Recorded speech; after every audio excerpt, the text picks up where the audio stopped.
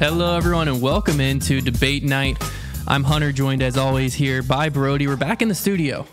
Feels good to be back. I'm in Virginia, baby. Yeah, you're permanently here. We're in. We are Virginian residents? Yeah. Virginia residents. You're Virginian. I'm Virginian. You are Virginian. No. I'm Virginian now. You're a Virginian, I'm a Virginian. Ladies and gentlemen, I'm in Virginia. Perfect. Oh, man. But yeah, we got a great show today. It's been a little bit crazy, obviously, with everything that's going on. Obviously, our tournament's coming up, which we're going to talk about here in a little bit. But yeah, we literally just came into town on, when was it? Sunday? Yeah, or Saturday. You got in late Saturday. We got in Saturday. Our stuff hasn't come yet. So we still are living basically out of our suitcases, which, you know, is interesting. It's not the worst case scenario. But yeah, we're here for the debate night, and we have one heck of a show. Yeah, super excited. Also super excited to welcome live calls back. Yes. So calls. If you're watching here live on YouTube, you'll be able to call in. The number will pop up on the screen. I also think it's going to be in the description if it's not there already. But we'll announce kind of when we get to that part of the show. If you're listening on Apple Podcasts, Spotify, any of those platforms, we really appreciate you listening, tuning in. Go ahead and leave us a review if you haven't already. And if it's possible for you to tune in one night and you have some things that you want to debate, feel free to do so and, you know, hop on a call and let us know what's up. Yeah, we love our Discord server. It's absolutely incredible. If you guys haven't checked it out, definitely check it out. But I think having the ability to where anyone that has a cell phone can call in now, I think that's what the people want. Yeah, for sure. And I think that gives, you know, potentially some of the people that might have some, you know, opinions that they don't really see eye to eye with us, it'll make it easier for them to call versus like joining a whole Discord server. I also do want to take 1 second just to let our audio listeners especially, but also people watching at home know Connor's not here tonight. So I just want to, there's a chance that the audio sounds... They like the reverb. That's what made me notice it, because I think that's a sarcastic comment. We are in an empty space. So if you hear a lot of echo, it's... Is it on us? It would be the echo of the room. So what do we need to do? We just need a curtain across, but Connor's really good at getting rid of that. So Connor's really good at making it sound like there's not echo. I am not good. So I love if how that the happens, solution was just a curtain, and I was thinking we just need to fill this whole room with stuff. I will say, like a foam pit. If you talk closer to your mic, it'll help some. Okay, sorry. I will talk as far as close as I can. Is it gone? It's basically gone. Well, it's if we're talking way back here, it'll pick up off that. But if we're on our mic, people have told me I have a soulful voice. I don't know what that means, but I think I agree. Someone said you can just turn off Brody's mic and just use mine. I don't think that's good. Okay, of course. My mic might also be loud. I'm also not as good at mixing. So we'll figure it out. That's for the audio listeners, and if you're listening live, basically just give me a break on all the technical stuff. Connor's not here this week. He's at a concert in Charlottesville. He's listening to his favorite band. So we'll give him a break this time. We'll make it work. All right, so 2 cool things that we have to discuss. One, our last podcast, I feel like was our best one so far as live goes. We had almost 1,000 people in here at one point. Yeah. So that was awesome. If you watched live last week, we appreciate it. If you can watch live, awesome. If not, it's all good. And I thought it'd be fun to do a couple giveaways. I am a fan of the giveaway. We did one on our Twitter today, and I love them. I won't stop doing them. And I think the people love them too. I'm a sucker for them. So we got 2 giveaways for you guys. We got the Photon Zone, which was a huge hit. We got a couple left of these bad boys. And if you're interested, we got this guy. And then we got the Dark Horse Undertaker as well. So what do we have to do to give them away? So what we're going to do is we're going to do a 15K subscriber giveaway. Oh, sick. What are we at? So I think we're at 12,000 right now. I'm not asking for promotion. I'm like, genuinely, I have no idea what you're giving us away for. I think we're at 12,000 right now. I'll pull up the numbers right now. Yeah. So if you haven't subscribed yet, or if you're listening to this on audio, go over to our YouTube. We have a bunch of other podcasts and stuff like that for you guys to check out. Subscribe. Once we hit 15,000, then we will do the Photon Zone giveaway. Sick. And we're going to do the Dark Horse Undertaker. And you already kind of alluded to it earlier when we hit 100 reviews on Apple Podcasts. I just looked. We have 60 now. 60. Which we doubled since last podcast. So we'll definitely get to the Undertaker first. Correct, probably. So shout out to everyone that did that. And if you don't know how to do it, just literally go over to Apple Podcasts, find our podcast, scroll all the way to the bottom. You have the option of giving 1 to 5 stars. We would prefer if you did 5, if you so please, and then just write up a little review. Yeah. And what we're going to say too is when you write your review, make sure you leave like your Twitter handle or your Instagram handle. Let us know where to find you. So that way, if you do end up winning, we can contact you. So just say Twitter at blah, blah, blah, or Instagram at blah, blah, blah. If you don't have a Twitter or an Instagram, it takes 5 seconds to make it. Perfect. And I did double check. We're at 12,077 here on YouTube. Okay. So we're making, so 3,000 away. And yes, shameless promotions. I will do it every single time. If you don't know who I am, then that is my MO. But I do want to read one of the reviews. That's one of our things. We review every time. This was a review from Fresh Monkey 6, I believe. Nice. It says, this podcast is like eating a stack of Mentos after drinking a pot of dark roast coffee. Surprising, refreshing, and alarming, while also quite invigorating and awakening. Do yourself a favor and follow this podcast. That sounded like a 5 Gum advert. I might have to reach out to this guy to write advertisements for us in the future. That sounded like you're about to be like, what does it feel like when you chew 5 gum? It's 5, right? Yeah. 5. Like all those like over the top commercials, and it was like, for sure. Yeah. I like 5 gum. It also, I think, was the way you were reading it. It sounded very radio ad. I went into my radio mode. We don't have any ads right now, but we are working towards it. Yeah. So if you're Dark Horse watching this and you're like, oh, I own a company, I want to advertise. I was listening to a podcast the other day, and their shtick was they just started. It was like a newer podcast. It's a big podcast. Should we make up our own ads? Is that what they did? No, what they did was they just acted like the producer forgot to send them their ads. So we'd be sitting here like, now, Connor, you didn't text me the ads for today yet. You know, you said you were going to get on that. And like, they just like let this guy have it for like, it was like a minute of where the ad would be, was them just being like, so are you going to text it to me? And the guy would be like, oh, I really thought I did. And they're like, oh, my AirDrop's even on. You can just drop it in. Because they're like, with how popular our podcast is, I know we have ads. Have at least 3 ads. Yeah. They're like, I know we don't actually have no ads with all these people listening and like waiting to buy something off of us. And so that was their ad for a minute. I thought it was pretty fun. It got a good chuckle out of me while I was running. I like that. I was going to say we could definitely make up our own ads. Yeah. I could come up with some really good companies. Oh, you're making up companies. Oh yeah, they're not real companies. Oh, I was thinking I'm not going to get free ads to someone. I thought we were doing like our own, like we just got an MVP shipment in. Oh, no. I was going to say like shop it at foundationdisc.com. I was going to say like Bucky's Bubblegum. Thank you so much for the advertisement. Chew Bucky's bubble gum until your mouth falls off. It'd be like the like those Super Bowl commercials where they do it for like a fake company or do something fake, and then you go to the website like buckysbubblegum.com and it actually exists. Yeah, like, do you have problems with weak chin? We have a solution. Bucky's Bubblegum. Chew it. And then I'm just building a new website every week for them to go to.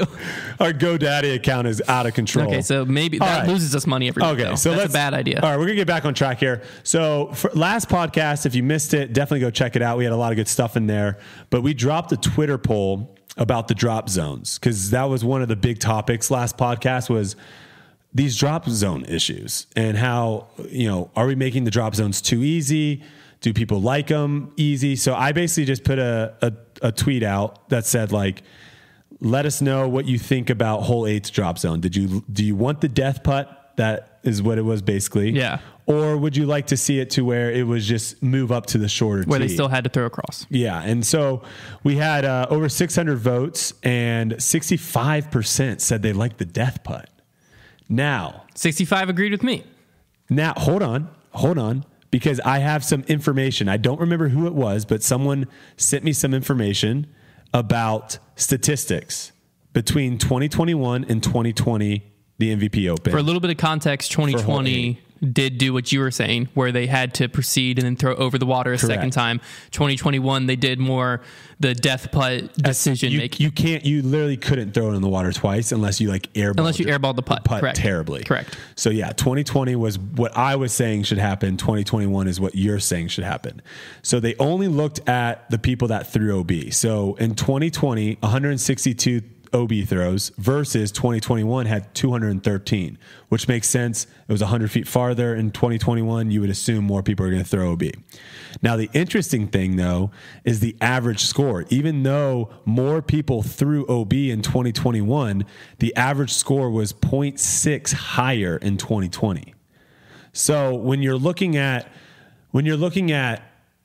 scoring separation and really trying to make it to where if you make a mistake, it really penalizes you, it's clear that having a death putt is not going to do it, because having a death putt allows, even if it's 5, 6, 7 people, it allows those people to save their par, where in the other scenario, you're basically having to throw a field ace to save par. Now, one thing I would find interesting, well, I guess it doesn't, there's not really a good way to perfectly test this because they moved the tee back. Because one thing that I would say is a slight flaw in the stats is this is only looking at people who threw OB, and more people threw OB this year. Mm-hmm. So more people had to go to the drop zone this year, which could skew the data as far as like let's say that this year more better players threw OB. Mm-hmm. So then they're going to be more likely to score better from the drop zone regardless. Whereas last year, with it being shorter, better players might have been the players who were actually getting inbound, so they're not included in this statistic. I could see it. And that's right now, that's one of the issues with doing these full field statistics, right? Whenever you see the, this person had 18 strokes gained on the field. I don't like those statistics because most of these tournaments, to be frank, half the people in the field shouldn't even be in the field. Mm-hmm. Like there is just such a huge gap where eventually there'll be a time where we'll have a field of 100 people and 80 people could win the tournament. Yeah. And right now we're at like 140 and I'd say 20 to 25 could win. Yeah. And so, on average. And the bottom people drops off significantly versus I think as the tour progresses and more money comes in and stuff, I think the bottom isn't going to have this massive drop off of where you're seeing guys, shoot 50 strokes worse in a 3-day tournament. I mean, that's insane. Yeah. I do think it would be interesting had this hole not changed, had the tee shot stayed in the same space and the only thing that changed was the drop zone progression. Then I think these stats would be a lot more interesting to me. Okay. 'Cause I think to me the only flaw in it was the fact that you moved 100 feet farther back this year. Yeah. So I think that would skew the numbers just because there was a better chance of players going OB that could shoot better from the drop zone. You know what I'm saying? Because if you put, I don't think that many people from the drop zone are taking a 4, a 5. No. But that's what I'm saying is fives were coming into play when you had but how much of that is from the lower part of the field is what I'm saying. That's true. So if you basically, if you look at the higher part of the field and they go from the back drop zone or the back tee like they did this year, and then they had the 2020 drop zone where they moved forward. Yep. No, you're pretty right. much most of them are getting up and down anyways. The only argument I could have against that is USDGC 17, where it's a super much shorter shot, and you see pros, good pros, because no one at that tournament's bad. You have to qualify to get in there. You see pros throw back-to-back OB shots. So, yeah, it'd be interesting to see, but I think it's one of those where if you're picking two things. You're either picking, I want to see the exciting par save, like death putt, like, oh my God, he ran it and saved par, insane. Or you're saying like, you want to punish people and see people potentially get big numbers. Those are the two arguments. Yes. And so it just depends on what side of the fence you're on. Yeah, we did have someone chiming in saying that it kind of what your point was, the weaker players are getting bailed out with the lower score separation. Mm-hmm. Unless I'm understanding your point wrong, we're mainly looking at the top of the field, creating score separation there. Yeah. No, you want to make it to where if Eagle, Calvin, Ricky, whoever throws in the water, they're taking a 4 and they're not getting a 3. Yeah. See, and that's where I think our arguments differ is I think it's more exciting to give them the chance at risking a 5 running the 3 than it is basically guaranteeing their 4 by making it a 200-foot shot still over the water. Mm. That's where my argument comes in, because every single person in that 200 case, feet's a little, or 250, where every, I think if it goes to the normal tee pad, 162 people threw in from that tee pad. Now, how many of those people were bad? I'm not sure. If I remember correctly, So I'm pretty sure 162, Paul. that's the whole pretty sure tournament? Paul last year threw at OB on that hole. It depends on which. He threw OB on that hole. I remember. Was it the 'Cause he controversial aced one it. that got flipped? Ooh, you might be right. Because that was like the weird. He was not OB. It was weird. He aced one. I think he aced one round, and then I think he threw OB Yeah. another. Who knows? But if 162 for the whole event, yeah, no, I know. not I know, a lot of them are the top players. I know what you're saying, but again, it could be. I'm just saying, where are we creating the scoring separation? Because You want to create it everywhere. You want to create it everywhere. The whole idea is like you want people to know that when they step up on the tee, if they throw a bad shot, they're getting bogey at best. That's what you want people to know. And right now, it's set up to where if they throw a bad shot, they still go, all right, I'm just going to freaking jam this putt in. I'm going to jam this putt in. And then that doesn't really benefit the guy that threw it to 30 feet and just missed his putt and made a par, but he threw a much better shot off the tee. but then he messed up on the putt, and the other guy threw a much better putt. Yeah, but I mean, I think it's just two ways to look at it. It just depends. Yeah, it depends on what you want to do. Yeah. All right, let's talk about the big tournament coming up. I'll let you kind of intro. Starting the Battle for Bedford. Yeah, I'll let you talk about the Battle for Bedford. Super excited. It's coming up on us. It's gonna be Friday is when it all starts. Friday, Saturday, Sunday, 3-round event. The MPO is going to be playing New London, kind of our feature, hopefully future Pro Tour course in the area. And then we're also utilizing the other great courses in the area. So FPO, a lot of the age-protected pros and some of the higher level AMs will be at Independence Park, which That's is probably what you've seen if you watched the Battle for Bedford last year, a lot of our videos. And then the rest of the AMs and junior divisions will be playing Falling Creek and Manita. So we're utilizing 4 different courses this year, running tee times for all the courses. It's by far the biggest event I've ever been in charge of, so I'm a little stressed with logistics, but I think I got it all figured out. I've got a good team kind of coming in and handling it all, so super exciting. Got a pretty sick feature card round 1. I believe we still have to get the confirmation from the PDGA and from all the players, but assuming it all is confirmed, it'll be you, Paul, Cody Bradshaw, who's the points leader for our local tour, and then Albert Tam. He's coming in town. Yeah, So that'd be nice. Pretty sick. And the disc golf guy is going to be handling the coverage of this event. So there will be coverage. You can watch all 3 rounds. The top players taken down. We should in have London. a preview out on Friday. Me and Yes. Paul are doing a practice round tomorrow morning. That should be out on Friday. So if you want to take a little sneak peek of what the course looks like, Yeah. It's interesting because I had a lot of people tweeting at me being like, "Oh, you stopped touring because these are the hard courses." When in fact, like I actually like hard courses more. This would probably be one of the top 3 hardest courses on tour if it was a tour course.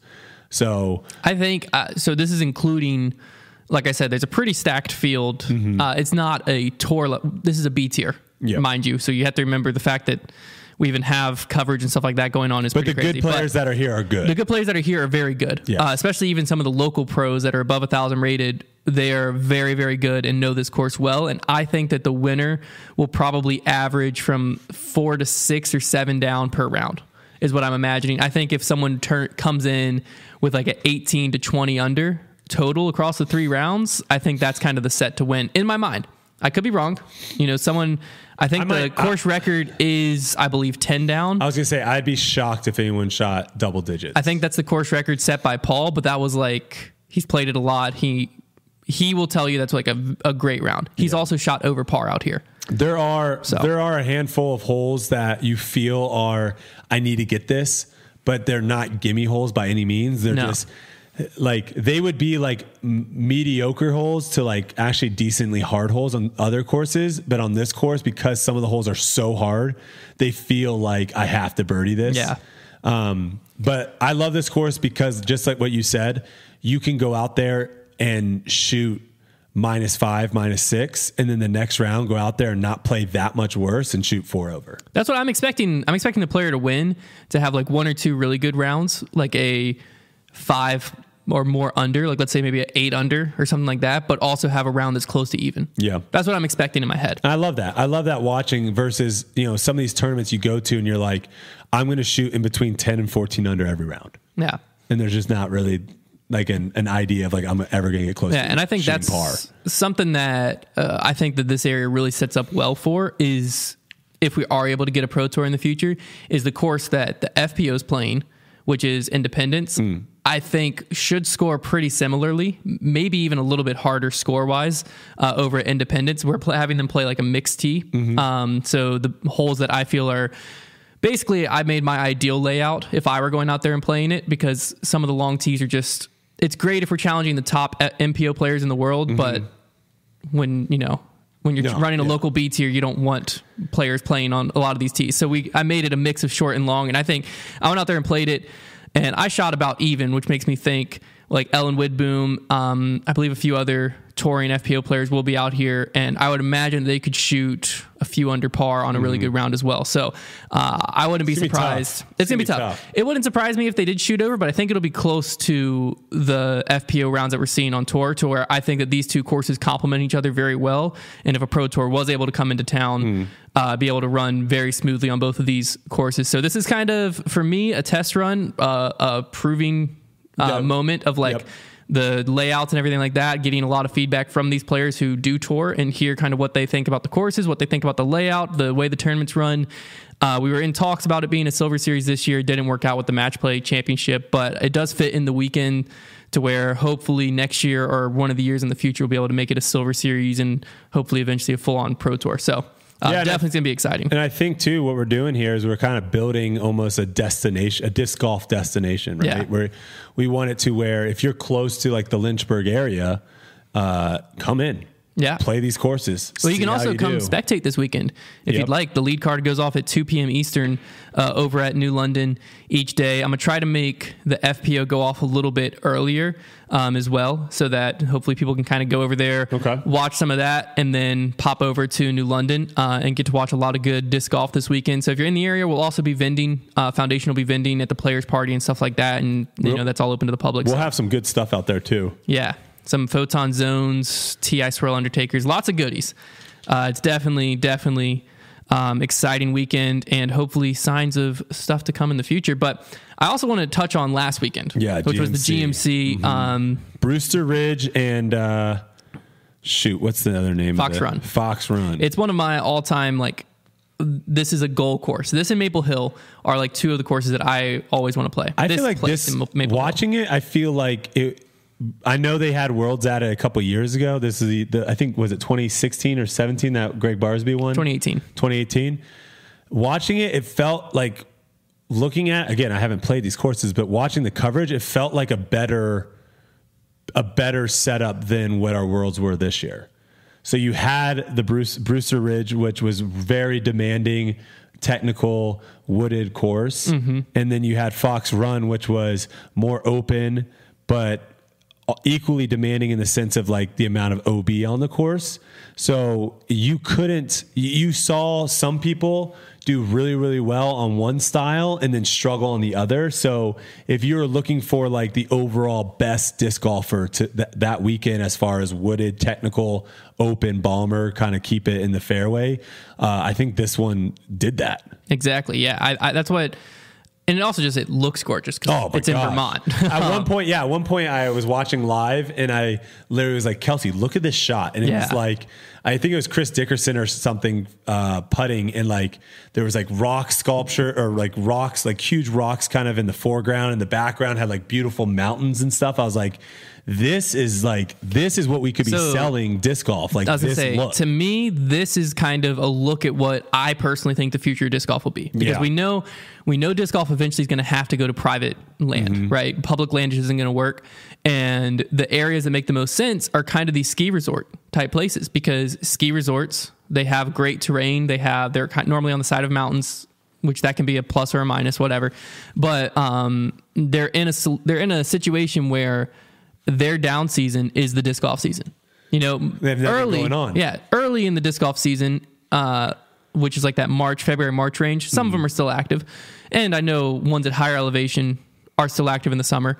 But like ones around here, there's one a little bit away called Wintergreen. It's like 2 hours away. During the summer, they try to make it like a summer resort, summer camp. There's like a lake and stuff there. No one goes during the summer. As soon as winter rolls around, they're popping. They're busy. They make enough to stay open year round. But if they could have a attraction like this, like championship level disc golf, that could bring them another moneymaker over in the summer, I think that's something they would be open to. And that's what kind of Smuggler's Notch has done, has taken their wooded land, the good land, already have like stuff cut in to where it can kind of be this both ways, and it's on a private course to where they can really put time and energy into making it and keeping it just for disc golf and do really well with it. I wonder what do you think is the reason for like not there? It feels like there's not as much like I'm going to have a buddies trip and me and my 7 buddies are going to fly to blah, blah, blah, stay there for 5 days and play disc golf. Is it because everything is free?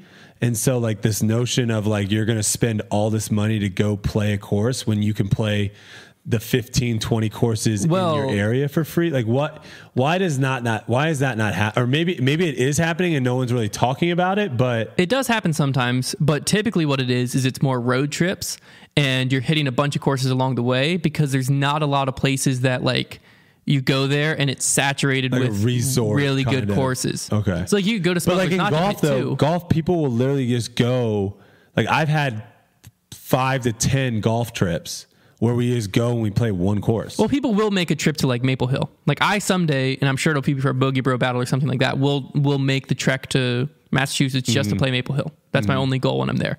People will do stuff for certain courses like that.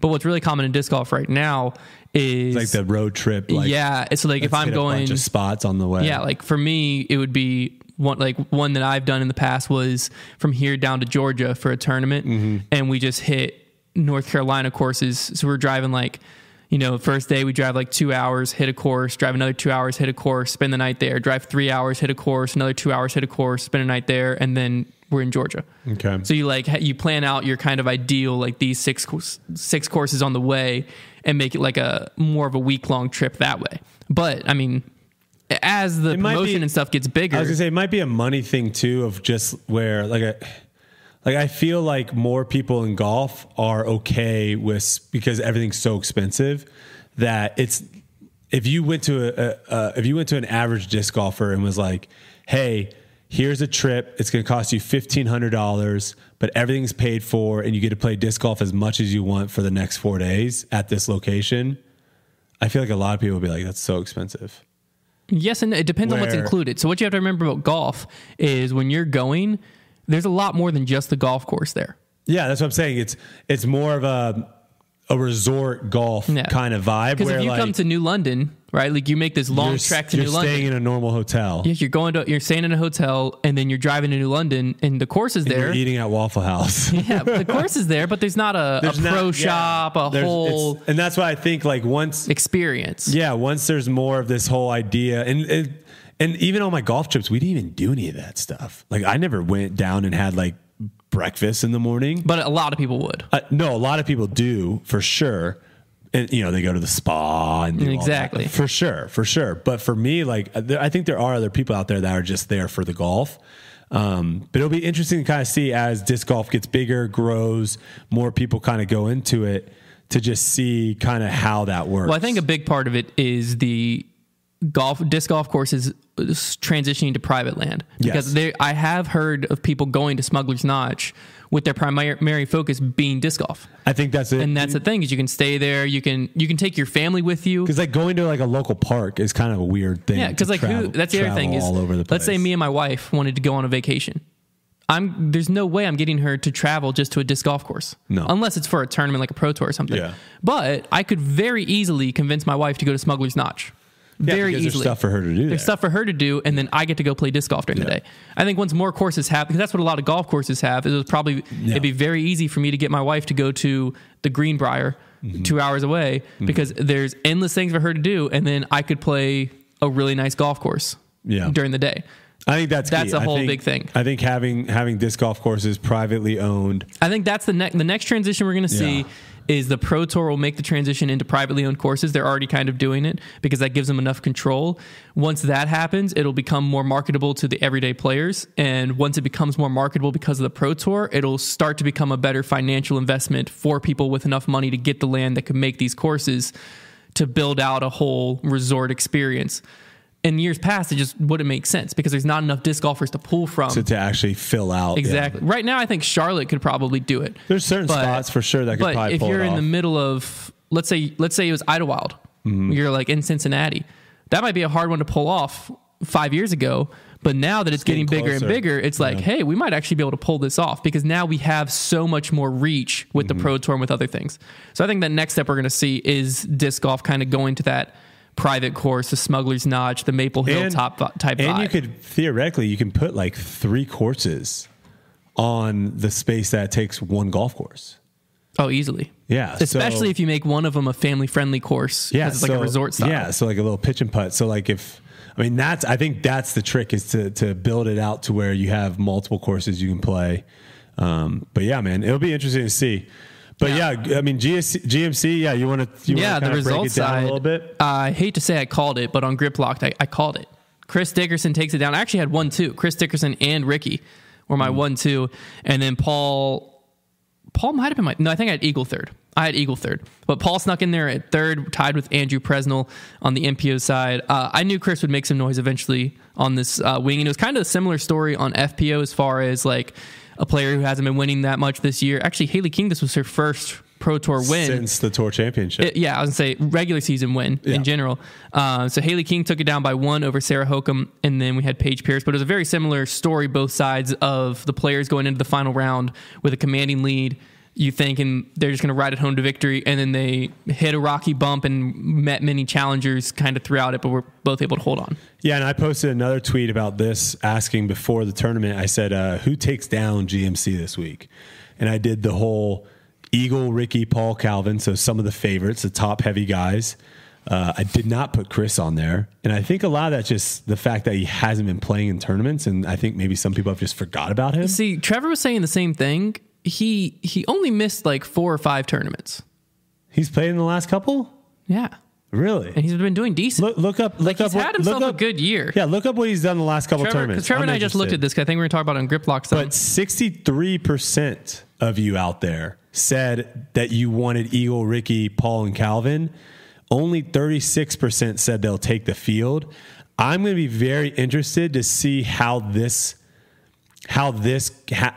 this looks like next year. If I put out the same kind of thing of like, hey, these are the top 4 like in the world rated guys, ranked guys.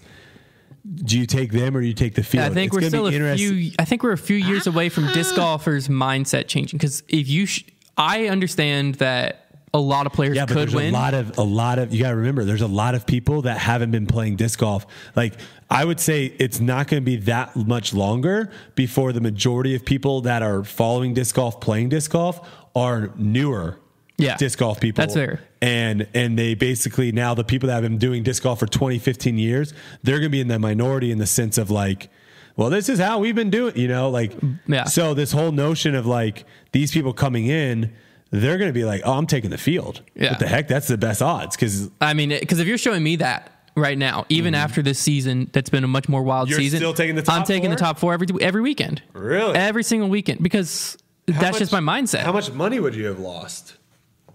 I think over the course of the year, I'd make money. You think so? If I took those 4, Calvin, Eagle alone won 4, Paul won 1, Ricky won 2, Calvin, I think, yeah, won it'd be 2. close. It'd be close. Yeah, I mean that's a lot. But I think next year it's going to be even. That's what I'm saying. We're a few years. We'll see. We have to. Once I go through a few seasons of like, man, those top 4 guys have been coming in the top 5, but they haven't won. Europeans are coming, man. That is also very Jackie true. Chin.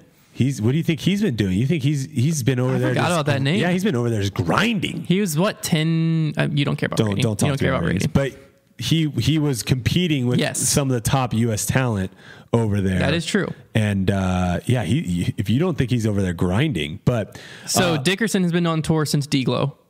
Okay, so he did D-Glow. What did he do at D-Glow? D-Glow 13th. Okay. Ledgestone 7th. Okay. Idlewild 12th. Okay. Delaware, which was a national tour, 17th. Maple Hill 17th. And then win at GMC. So he has been out there. I think this is the issue that we're having right now is the lack of storylines, the lack of media, and also just the lack of coverage. Because if I'm watching live coverage, right, because they have so few cameras and they're so top heavy, which is fine. I love that, especially late in the tournament. I only want to see the people in contention. Yeah. Unless someone throws an ace or someone does something crazy, that's fine. Don't show me someone that's 15 shots out that just threw an upshot. I don't want to see that. But the problem is like the lack of coverage. I could not have told you. Well, that's what in those tournaments. I've been hearing a lot of people. I just didn't see him on live coverage ever. I've been hearing a lot of people say like, well, Chris is just doing the same thing where he's not touring. And I'm like, he really only skipped the Pacific Northwest. Yeah, you see, it sounds like he just skipped like the couple tournaments out west. That's it. Yeah, because he played the early out west swing and the Texas swing. He played all of those.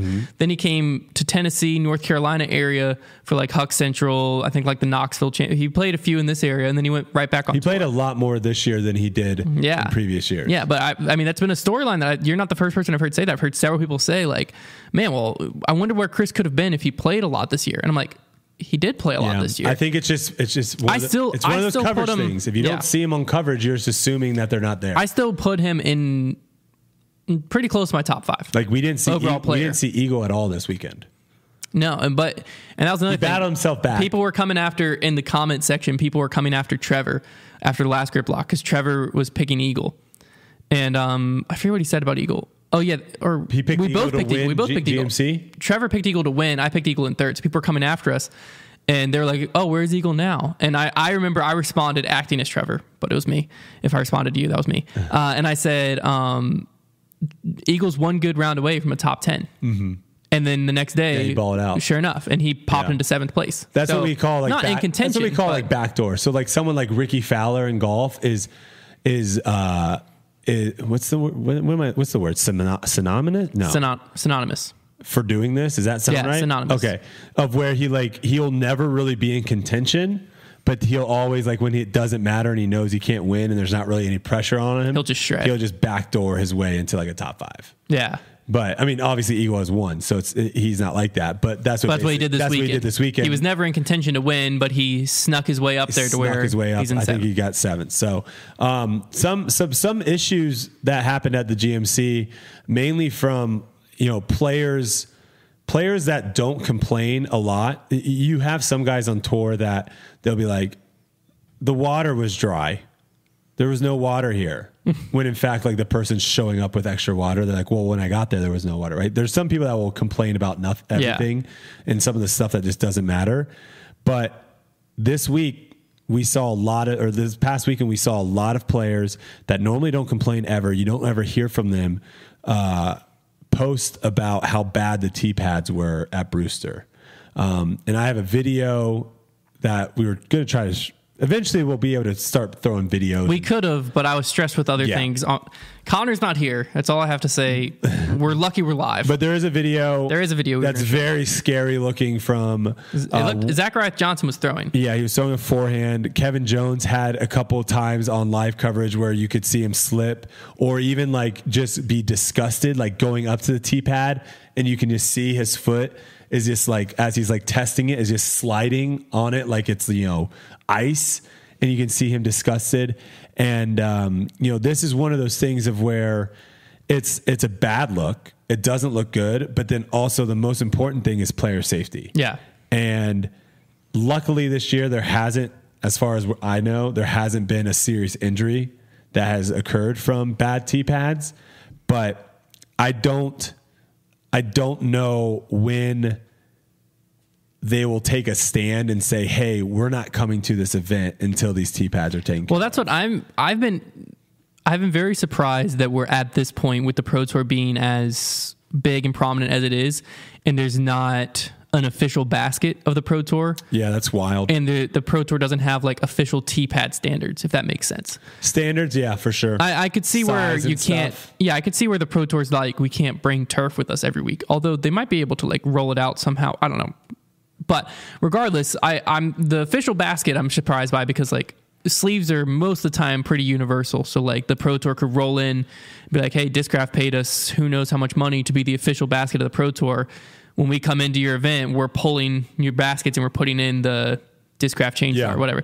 But and then the tee pads being like, hey, we're considering this event for the thing before we can even come out there. Just make sure your tee pads match this, and this specification. It could even be material wise, like make sure you have turf tee pads that are X by X diameter, like measurements or something. Player safety needs to be number one at all times. And then right behind that, it needs to be spectator safety. Yeah. Like those two things need to be always taken into account. It is very, very surprising we've made it this far in disc golf without a serious incident. They're close. And it's like, there's been several close. And that's the thing I don't want to have happen. I don't want to have a player blow out their knee, blow out something. And then the Pro Tour says, "Oh, we got to do something about this." Like, it doesn't. I don't want to see that because. Well, also you have to wonder. A lot of times, spectators are there and didn't sign waivers or anything like that, insurance wise. So that's if a player, that's wild. If a player just domes someone with a forehand and they need stitches, or maybe it knocks them out or something, what happens? What if they tried A, suing the player, or B, suing the Pro Tour?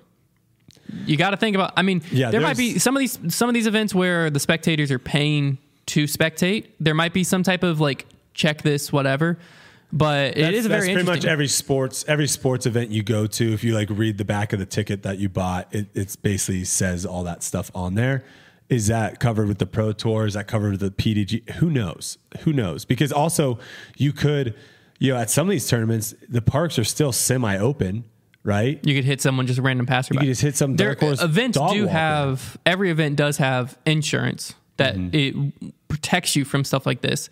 But I don't know about players, like if they tried to come out, because that's why Innova, for instance, you might actually not know this because before you got in the sport, Innova went through this whole situation. I don't remember exactly what happened, but they had to put on the bottom of their disc like something along the lines of like for disc golf use only. Or something like that. And part of the issue was, so like there's a pre that and a post that. And part of the issue was like someone in a park got hit and tried suing the manufacturer. Interesting. They tried going that route and somehow putting like for disc golf use only protected. Because you should be playing on a course, and if you get it was I forget the exact technicalities. It was when I was first getting into the sport that I heard about it. It was also probably back in the day where like people were just suing everyone. It's like you the person that sued for McDonald's for the coffee. Look at the disc. Do Discraft discs say it? Disc golf use only? No, I don't think there's anything. I wonder if there's like packaging. No, there's not anything on here. Interesting. And for some reason, I feel like Innova doesn't have that on there anymore. But there's definitely, hopefully, someone in the chat or comments can know where that happened. It's made in the USA though. Kind of going on this and safety. Let's talk a little bit too about inside the ropes and who should be inside the ropes, and then a little bit about like spectator, like where not spectators, sorry, spotters, like the volunteers and stuff, where they should be, because there have been and there will continue to be issues with people being in the way, and also the inside the rope situation at one point. And again, there might be some people watching this be like, oh, that was sick. FPO, I believe it was hole 18, the final hole. And there was obviously a big backup. And some fan just came up and started like asking, and I'm sure they probably did it from a distance. And one of the players was like, that's fine, whatever. She like ended up walking up and was like 5 feet away from the tee pad and walking around getting her disc signed. And the commentators loved it. We're like, oh, look how awesome this is. Awesome. And it's one of those things of where you, at a certain point, it's not going to be awesome. At a certain point, it's already not awesome. Well, no, it looks bad. In my opinion, it looks bad. Was it like a kid or? She was probably under 22, 21. So she was like a upper teenager. She was definitely old enough to drive. Okay. So see, like, that's not cool to me. Because like I've been walking with Paul before and had like a 5-year-old or 6-year-old run away from his dad while Paul's in the fairway and be like, Paul, can you sign this disc? And then Paul's like, yeah, and signs it because it's a kid. And the dad's like, I'm so sorry.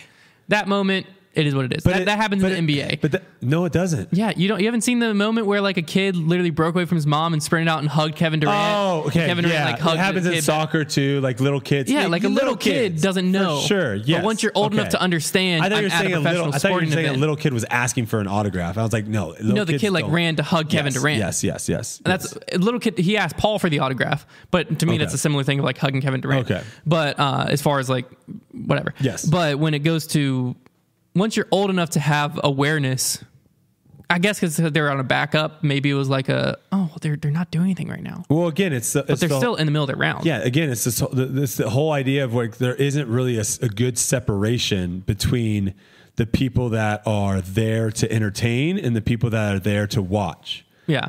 Like there's not a good enough separation to where it makes people. And again, at golf, you go to PGA Tour events, the spectators are talking to players as they're walking. Sometimes they are, if there is a backup, they will talk. But like the players also have caddies. And also there is a decent division between the players and the spectators. A lot of times it's a player's choice to go over in that exactly. area. It's the player's choice. And if the player decides not to engage with the crowd, no one views the player as, oh, that guy sucks. Disc golf, if the player's like super focused and like trying to figure out what to do with the next shot and doesn't, do something with the crowd, the crowd's going to like be like, well, that guy sucks. He's a jerk. And I don't think that's fair to the player. So here's a question. It is what it is, though. But at a certain point, it's going to be a problem. Here's a question. A big problem. Who should be allowed inside the ropes? And like, yeah. I guess should there be like a tier? Media. Caddies and media. That's it. So each player gets one person? What do you mean? Yeah, each player gets a caddy. Okay. Yep. And does the caddy have to be like carrying their bag, certified caddy? Well, also, there's a difference. There's a difference between like inside the ropes and so certain media people. I'll just explain what the PGA Tour does because I've been inside and kind of seen exactly kind of how it goes down. So you have the only people that are standing on the tee pads, for example, are going to be the players and the caddies. That's it. And then you have the media that is like directly connected to the PGA Tour. Mm-hmm. So they're photographers, the people that are broadcasting, people that are filming stuff for like documentaries or slow motion stuff, like after the fact highlight stuff. Those people kind of have reign of where they're going. The broadcast people can go wherever they want and you need to get out of their way. They have like ultimate reign. So that's the Disc Golf Network. Correct. And then you have outside of that, then you have like other media and journalists, right? And lumped in there a little bit is like VIP stuff. Okay. Right. So there's been times where I was there and really I wouldn't consider myself a VIP. I was there doing like social a lot of times for them. That was one of the reasons why if I didn't have a big social presence, I would not have been invited to these events. But you would see, I was there with what's his face? One of the guys from, what's that group? The 5 dudes, singers. One Direction. One of the that could have been anyone. Sorry, one of the One Direction guys was there one time. Tom Holland has come out a couple times. Charles Barkley has come out. You name it, like those people come out, and when they come out, they're not like doing social media stuff. They just can't be in the crowd. Yeah, because they'd be swarmed. So they are kind of lumped in, but they normally hang back a little bit. And then the journalists that are going to like write stories and stuff like that for the internet, they're there too. But there's like this division of where things are happening, and all these people have to get clearance before they go in. Mm-hmm. And if you're like a VIP or anything, you have like a PGA Tour handler with you. So if I'm inside the ropes, I have a PGA Tour handler. So they make sure that I'm not going anywhere that I shouldn't, that I'm giving space to where I need to do all that stuff. Where right now, sometimes you look and it's just like, it's like a free reign of where it's like, oh, look, there's 4 pros that have already finished and they're just like talking to people. And it's a weird situation. So let's say, yeah, go ahead. Let's say in golf, because this is something that I'd be interested to even happens in golf since you want to compare it directly there. I mean, it's basically the same thing. Oh yeah. I'm just saying, I don't know if this happens in golf, but it definitely happens in disc golf. Let's say that Rory finishes his round. Yeah. He teed off a little earlier in the day. Mm-hmm. He wants to go watch Ricky Fowler. Never happens. Let's say he did. Okay. Where does he go? He's probably, like, realistically, he's probably watching on TV. But like if he went and walked, is he automatically a VIP? Cup. The only time is Ryder Cup. Okay, so in Ryder Cup. Are they in the crowd? No, Ryder Cup, they're inside the ropes. Okay. But they're not talking to the players. Okay. Yeah. So there is some is it like they know we don't talk to the players, or is there like a standard or a rule of you don't They talk might, to the players? I mean, they might. Ryder Cup's a different element because it's team sport, right? So it is a different element. And when I say they don't talk to the players, I mean they're not like on the tee pad like the whole team on the tee pad chatting. There are times where like you will see some of the Phil Mickelsons, the Tiger Woods, they might, as like a player's walking to their ball or walking between holes, they might come up and like whisper something in their ear or say something. That has happened. So there isn't this like, if you talk to him, you're disqualified, but it's the Ryder Cup. It's a different situation because there is no teams in the PGA Tour. And so the only time I have ever seen, and someone watching this, if you can prove me wrong, I always love to be proved wrong, and I would learn and move forward. I have never seen another PGA Tour professional on a hole outside the 18th green. The 18th green, tons of times you will have players waiting, and when you see someone win and they walk off, they normally go caddy first, wife if they have them, kids if they have them, then their manager, agent, and then as they're walking to do their scorecard, then they get hit with their buddies that are also on tour.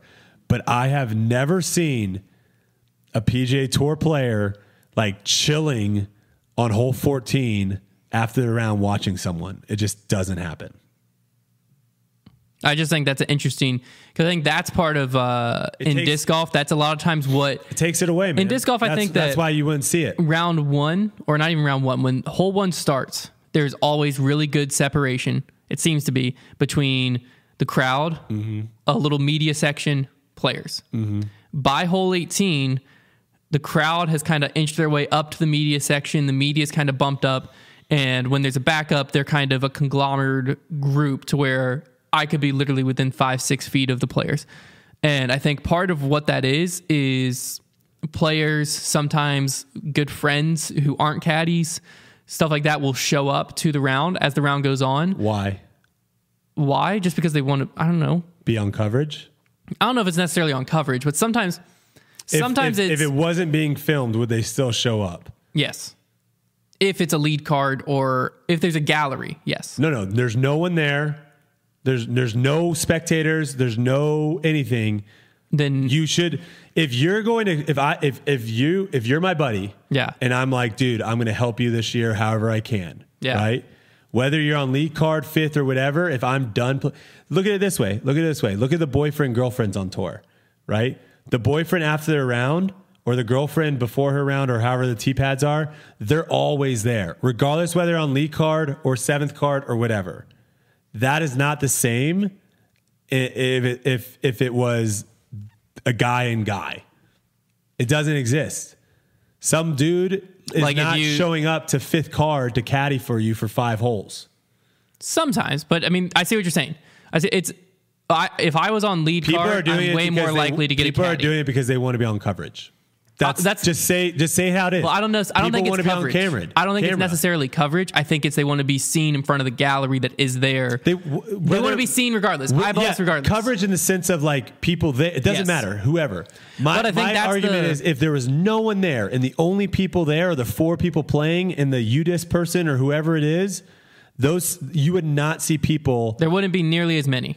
No. I would almost say 0. There would be some because there's some that are just. Like, I don't want to call them good friends and bad friends, but there's some people who are like truly like, hey, I'm walking with you no matter what.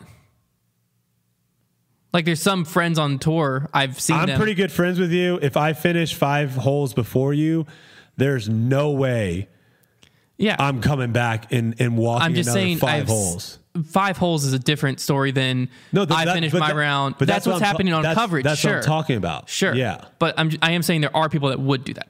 That's completely irrelevant to the topic. You're the majority, talking about like I finished at 8 o'clock. I finished at 10 o'clock. You finish and I'm on hole 2. And and I told you I was going to caddy for you. Yeah. Then you're coming regardless of if there's 1,000 people or 0 people. Fine. Yeah. Sure. But there are people that are like 99%. Yeah, and sometimes they're not even friends. Sometimes it's just like they want to get uncovered. I know this guy's, but that's what I'm saying is I think that when players and stuff like that, the like people who are in charge of crowd control are too uncomfortable. Like let's just use you. Let's say that you finish your round. Paul is 5 holes behind you. Yep. And you're like, hey, I'm gonna go walk with Paul the rest of the round. No. I'm the guy. But let's say you did. Okay. I'm the guy holding the quiet sign. You walk by me. I would be like, if I'm a guy holding the quiet sign, I'm just a volunteer. I'm not going to try to call the scene and be like, hey, Brody, get behind the ropes, man. No, it's tough. Yeah. So I think that's what's happening is then Puts you're him in a up. tough spot. And so then, because I've heard this happen before, right? Where I have a media pass, I'm doing social media, doing whatever. A player or someone will finish their round, come talk to me to get inside the ropes. So they're like, hey, no, I'm just talking to Hunter real quick. Talk to me for literally 2 seconds. Inside Now the you're ropes. in it. They're in. Yeah. Okay. Then other people from the gallery will start to surround me. Where I'm like, I'm trying to get social media stories. I need to be in front of the gallery. Yeah, So I have to inch forward because now it's my job. I have to have a clear shot. I inch forward. The gallery inches up to me to where eventually, like, it's happened at Ledgestone. Like, Nate Heinold's come up to people and be like, hey, you need to get back there. And they'll be like, well, so-and-so's up there.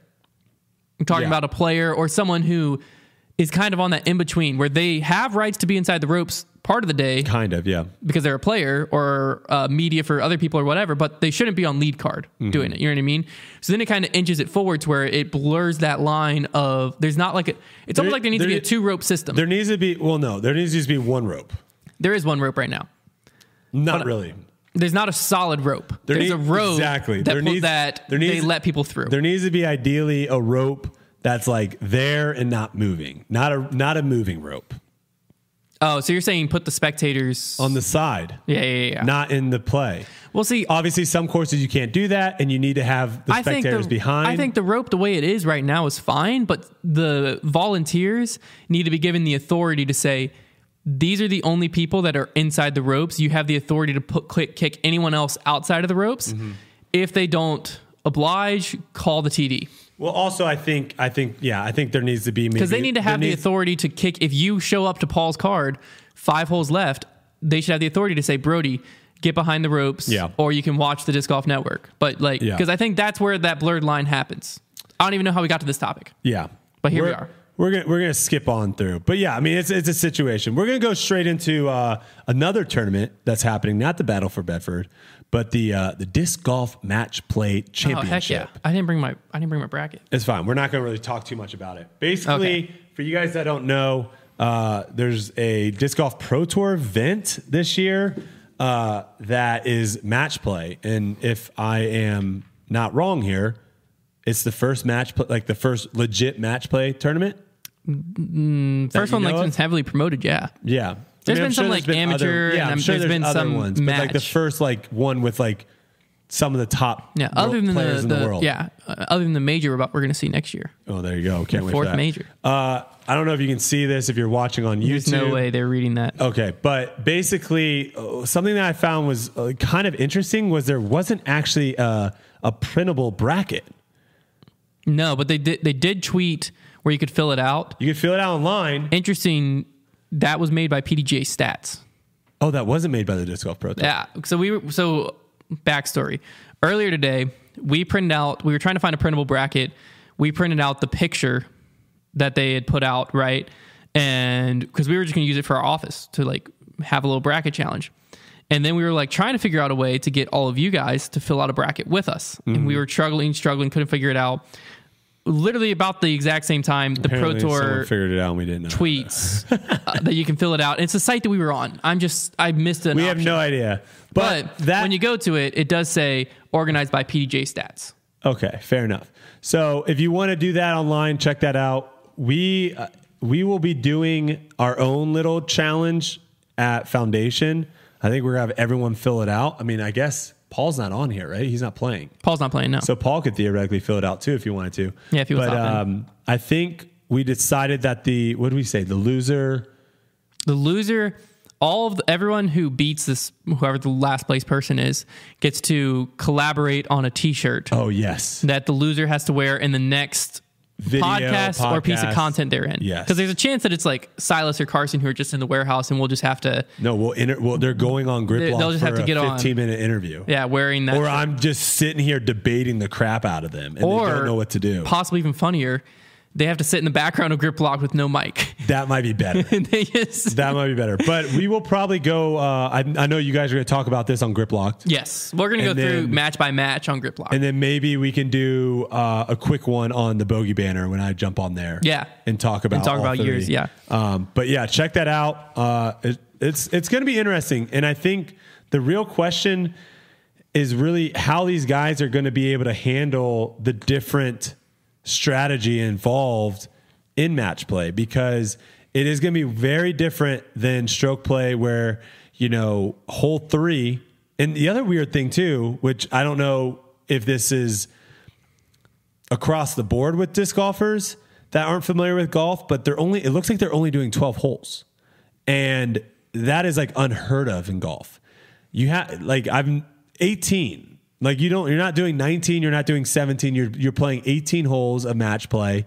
12 is an insanely low number to where if someone gets hot early or makes a couple putts early or someone makes a few mistakes early, it could be almost over.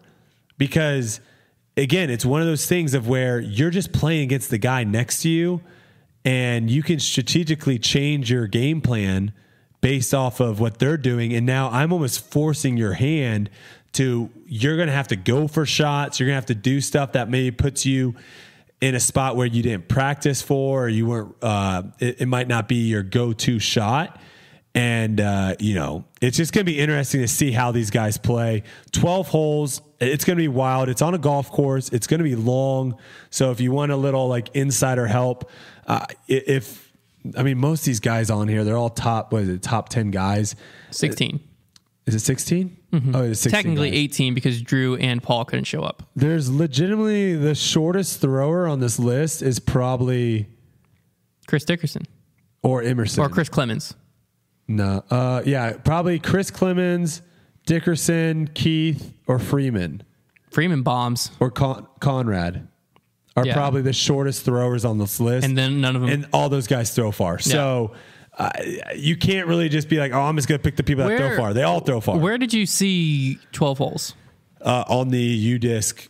And they have the layout. So the course itself is only 12 holes. It's 12 holes. Interesting. Okay. Yeah. So it's gonna be interesting on the women's side. If you don't pick Paige or Kat, you probably aren't. Haley King.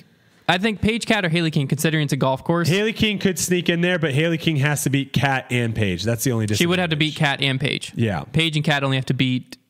Well, not only have to beat. Kat has to beat Haley and then Paige, but but they would have to face each other. I feel like Kat's gonna be heavily favored. Would be if this was a betting thing, I think Kat would be heavily favored in that. So yeah, I think Paige is overall the heaviest favorite. She should win it. Yeah. She should win almost every tournament she's in. But we'll see. And then the last thing we're going to talk about, and then we're going to open it up to calls. Are you able to throw the number on there? Yeah, I'll throw the number up now. Throw the number on there. So get ready to call in. We're going to talk about who we think had the best regular season this year on the Pro Tour. So excluding national tour events. There's only one answer. Who you have? Eagle. You can't say someone had a better season than Eagle on the Pro Tour. I can actually. I will disprove that 100%. I can. Okay. So I'm looking at it right now. I'm going to tell you what their world rankings is. Okay. And I'm also going to tell you how many wins they had, how many of those were Silver Series, and how many top fives they had. Okay. So Ricky, world ranked number 1 right now. He has 5 wins, 2 of which are Silver Series, and he has 11 top fives. Okay. Eagle, world ranked number 2. Mm-hmm. He has 4 wins, and 8 of those were top fives, and 8 top fives. Calvin, world ranked number 4, has 2 wins, 1 Silver Series, 11 top fives. So that's pretty insane. And then Paul is world ranked number 3 right now. He has 1 win and 7 top fives. So I think looking at it, it's easy to. Are you counting top fives with Silver Series as well, or top fives? Yes. Yes. Okay. So I think it's easy right now. Everything. Hold on. I think it's easy right now to drop Calvin and Paul. They're not even in the question. Yeah, but that skews Rick. But hold on. Ricky right now has 1 less win on, if we're talking Elite Series, not Silver, 1 less win than Eagle. Okay. And then also, I don't know if you can say, well, Ricky went to more tournaments if that should be if that should factor in. It's not his fault. It's not his fault that he went to more tournaments. I'm dying.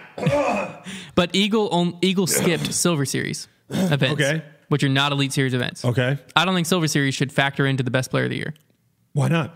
Why would they? Because it's a Disc Golf Pro Tour event. But it's their would you factor a web.com event if Tiger Would you showed factor up? in? Are you factoring Santa Cruz? Because that was one of the worst fields. There was like 80 people in that. I'm not factoring- There was 80 people in that field. Was Masters Cup a national tour? Cup. That was a national tour. Was it a national tour? Yeah. Oh, well then I'm not factoring national tours or Silver Series. man, I'm let me focusing just- Pro Tour. Let me just silence myself real quick. But I think Ricky's won 4 Pro Tours? Ricky has won 4 Pro Tours. No, 3. Sorry, 3. And Eagle has won 4. The thing is, though, is like it gets tricky. Like, obviously, you can go in here, and that's what the world rankings do, right? The world rankings go in and look at the strength of the field and do all that stuff. Eyeball test, it's like, obviously, it's Ricky or Eagle. Yes. You everyone else, if you're trying to argue for them, that's just because you're a fanboy and you're not actually looking at the statistics of what's going on here. I think you can go either way. Ricky or Eagle. I think it's pretty clear Eagle, personally. I think, if I will say, I think, man, I don't know. if there were more, I think there were more courses that played to Eagle's strengths when it came to golf courses. Yeah. I still don't let that sound like a slight on Eagle because I consider Eagle the best player in the world, talent wise, everything right now. I think the only thing he's lacking is just the mental strength that comes with experience that Paul and Ricky have, basically. So when it comes down the wire, you will still see occasionally Eagle crack. Sure, but you won't see Paul and Ricky crack. I know, as but much. we're not looking at like who has the best potential or who. I'm not looking at that. I'm saying Eagle, yeah, they might have had like 1 or 2 more that played to his strengths on the golf course, but Ricky's very good on a golf course as well. Eagle won more. And I think the other thing that skews Eagle is he had that really bad finish at Waco when his back was injured. Well, it doesn't skew him that much though. Like, again, I think That's like, to me, that's the only slight in his season. But I think when you're looking, especially as the field gets deeper and deeper and deeper, and it gets harder and harder. Like I did top 5s. I'll say this. I think eventually you'll have to throw in top 10s, Probably. because I think top 10s will be impressive as well. I think you're going to see some players have off weeks, and when there are more and more good players, now Eagle, Ricky, Paul, all these people could slip into not even a top 20 finish. Where right now, if one of these guys doesn't fit in the top 20, you're like, what the heck happened, right? So it's gonna be interesting to see how it goes forward. I'll say I this. think you can go either way. If Ricky wins USDGC, I will concede to him being the better player this year. Oh, for sure. I think USDGC whoever finished, if one of them, Calvin wins USDGC, it sneaks him back in. Same with Paul. No. Majors hold so much more weight, in my opinion, especially USDGC. Paul would I would have put 2 James wins. close to my. Paul would have 2 wins. That would be his 3rd Elite Series or major. No, he's only has 1 win this year. No, he has a national tour win.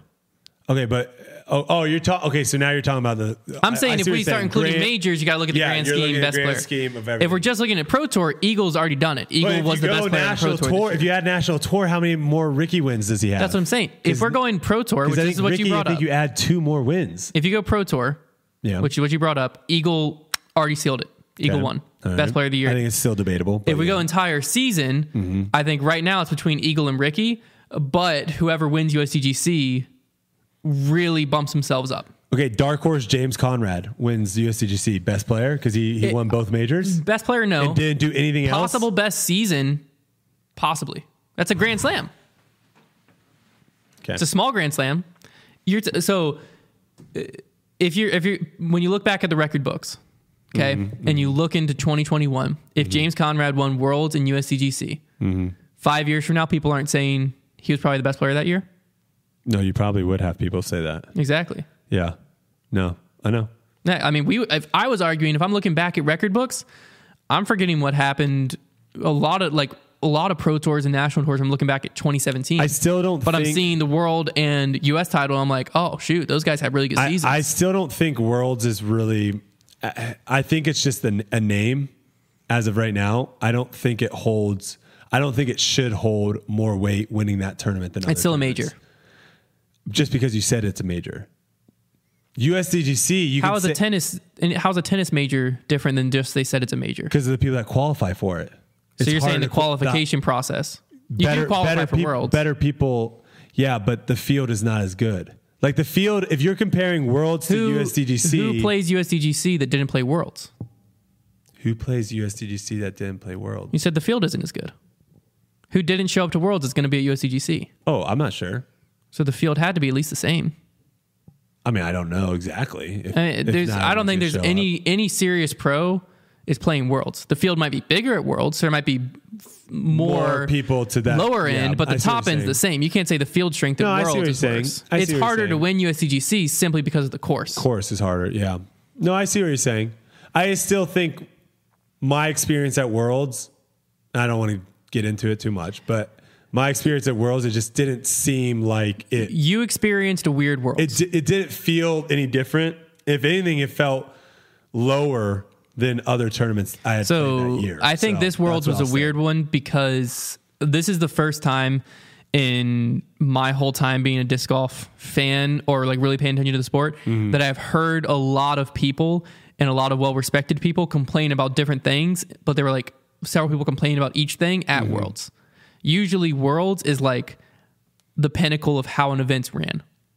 I think makes sense. This year just exposed the weakness of having a local TD run it. I think it's also weird that Worlds is like not at the end of the season. That is also a different contention point. But we can talk about that later. But yeah, my biggest thing with Worlds is I think that you just experienced a weird one because usually this is the first Worlds I haven't been to since 2015. But usually you roll into town 5, 6, 7 days before, and there's like a World's energy. You're like, what the heck is going on? Like, it's not necessarily Worlds, like baby. They do anything to make it, but like the courses are already set up, they're pristine, the banners are out there way earlier than a normal tournament, to where like you pull into a course and you know Worlds is there. I want the banners. There's just something about it. You're not pulling into a course. It's not like you're walking into a basketball gym and you're like, oh, is there a game here tonight? Yeah. It's like you walk into a game like gym and there's 60,000 t-shirts over the thing. You're like, yeah, we're playing in front of a crowd tonight. It's happening. Yeah. It's a different feel. Yeah. Emporia, someone said it in the chat and they're right. Emporia will be like that next year. Emporia does it right.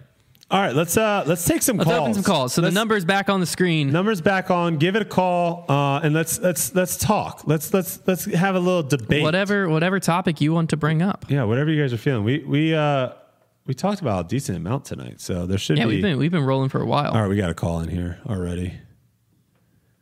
I'm doing the calls this time, so hopefully it worked out. Hello. Hello. Hey, who's this and where are you from? This is Nathan. I'm down from College Station, Texas. Okay. How you doing? Doing good, man. Been watching y'all debate, y'all show the whole time. Appreciate it. Enjoyed checking in with y'all. Awesome. What you got for us? What was that? Oh, what do you have for us? What do you have to say? All right, man. What I have for y'all. Okay. First off, y'all chat every single week is amazing, by the way. Going in there. Secondly, you have to give it to Eagle, man. It's been Eagle's year this year. It really has. You know, it's either him or Ricky, right? Like, who else are you going to have besides that? It's been a runoff between those two. I mean, it's not even been close. You know, Paul usually has been dominating every single year. He's one of the best that have done it. But for this year, I mean, you got to look at Eagle has really came into his own. You know, I don't know if Paul getting that big contract motivated Eagle, because I believe he's probably going to be the next one due up. You know, coming up for a big contract will be Eagle. Yeah, no, I mean, you're right. I mean, it's definitely between Eagle and Ricky. I think if Ricky would have somehow been able to chase down Chris this past weekend, I think he would have gotten the bump over Eagle, simply just because obviously coming off they would have the same amount of wins, and then him having a couple more Silver Series and him winning the last event. But you're right. I think it could go either way. And, you know, if I can't disagree too much with Eagle, his performances and quite frankly, his wins at some of these events weren't close. Like, he ran away with them. So he definitely had himself a year. That's for sure. I agree. Most definitely. I mean, it's been his year, man. And like I said, Ricky does what Ricky does. You know, Yep. he shows up pretty much every weekend. He's top 3 usually. The other one I would have said, but he hasn't won, would have been Calvin, just because of how consistent he's been going throughout the year. You know, top 3 player, I would say, not, you know, for the top spot. You just gotta get the wins, man. You gotta get the wins. Yeah, Calvin won Ledgestone, but it's a co-win with Ricky. But like he could have had an insane win, like there was multiple tournaments that he could have won to where he could have potentially had 5-6 wins this year. Yes. Right. But yeah, at the end of the tournament, at the end of the year, people are just going to go back and look at the numbers, and you know his wins just don't stack up to the others. So, but yeah, sweet. Yeah, I think Eagle definitely had probably the best season, but I feel like I could argue Ricky as well. So we'll see how the rest of the year goes. All right, most definitely, man. I appreciate y'all taking my call, man. Me and my wife and my kids, we watch you guys pretty much every week. So hey, we guys appreciate what that. you're doing, man. Y'all have a blessed rest of the night, man. Thank you so much for calling in, man. Take it easy. All right. First call. Fair enough. Agreed with me. Yeah, I know. I was gonna say you always feel good when you have Keep people. it up. When the polls on Twitter agree with you. There's a lot of people in the Grip Lock chat, and I've seen people in this chat have been saying that we've been coming after Calvin for not having wins. So I had to throw in. We know he had a Ledgestone win, but he did tie with Ricky there. All right. Hello. Hey, what's up, man? Who we got here, and where are you calling from? This is Jonathan from Charlotte. What's up, man? How you doing? Doing pretty good. All right, I got kind of like a 2-part question for you. All right. How far do you think the sport is from being able to have prize pools large enough to like support players full time? Do you think that lack of prize money is keeping people from pursuing the sport maybe at like a younger age? I know I'm a golfer, and I know I pursued it pretty hardcore just because of college scholarship opportunities and stuff like that. Yeah. I mean, to answer your second question first, I would say 100% it's stopping people. And it's not even stopping people that are thinking about touring or, you know, have maybe the idea that maybe one day they're touring. It's stopping some of the top players in the world. I mean, we just talked about earlier Chris Dickerson not going on the West Coast. He doesn't go on the West Coast because he just doesn't think it's financially it makes sense financially for him to travel all that way over there. Another person that I talk about a lot is James Proctor, who we did see actually on tour quite a bit this year from years past. And I think he definitely showed people that, you know, he has talent to compete and potentially win some events. And he doesn't tour full time because he has a job at home that pays well. And he doesn't really see the reason to, you know, quit that and go on tour full time. So to answer that 100%, if people like those two are not playing events because it doesn't make sense financially, then you better believe that, you know, there's people that, you know, if they have potential of maybe playing basketball, baseball, football, any other sport, they're definitely probably going to pursue those sports over disc golf because financially it just makes a lot more sense. Now your first question about when are the prize pools going to catch up? It's just going to come down to sponsorships. Like the amount of money that is going to jack up the prize pools is simply going to be from sponsors, from companies looking at the Disc Golf Pro Tour and saying, hey, there's a lot of eyeballs here. We want to get in on that. And this again goes back to my whole thing of like this live versus post-produced. We're right now spreading the sponsorship money over a lot of different areas because the eyeballs are going across a bunch of different areas. We're giving people a lot of options to be able to view disc golf. And to kind of give you an idea is like our podcast, for example, we have our podcast on YouTube right now live where you can listen to it. And then we have it on Apple, we have it on Spotify, we have it on, you know, a lot of other smaller platforms. And when someone comes to us and says, hey, we're interested in throwing an ad on your guys' podcast, we combine all those numbers and give it to them and say, this is how many people are going to hear your ad. Now, the issue is when you're doing live and you're doing post, what post is producing versus what live is producing is definitely different. And going to a company and trying to sell both under, I know that the Pro Tour does do this a little bit. It would be in the Pro Tours, it would be wise for the Pro Tour, and I'll leave it at this, and Hunter, if you want to come in, it'd be wise for the Pro Tour to figure out how can we get as many eyeballs watching live? How can we get as many people tuned in? Because then we can sell that number and we can make a lot more money. Hunter.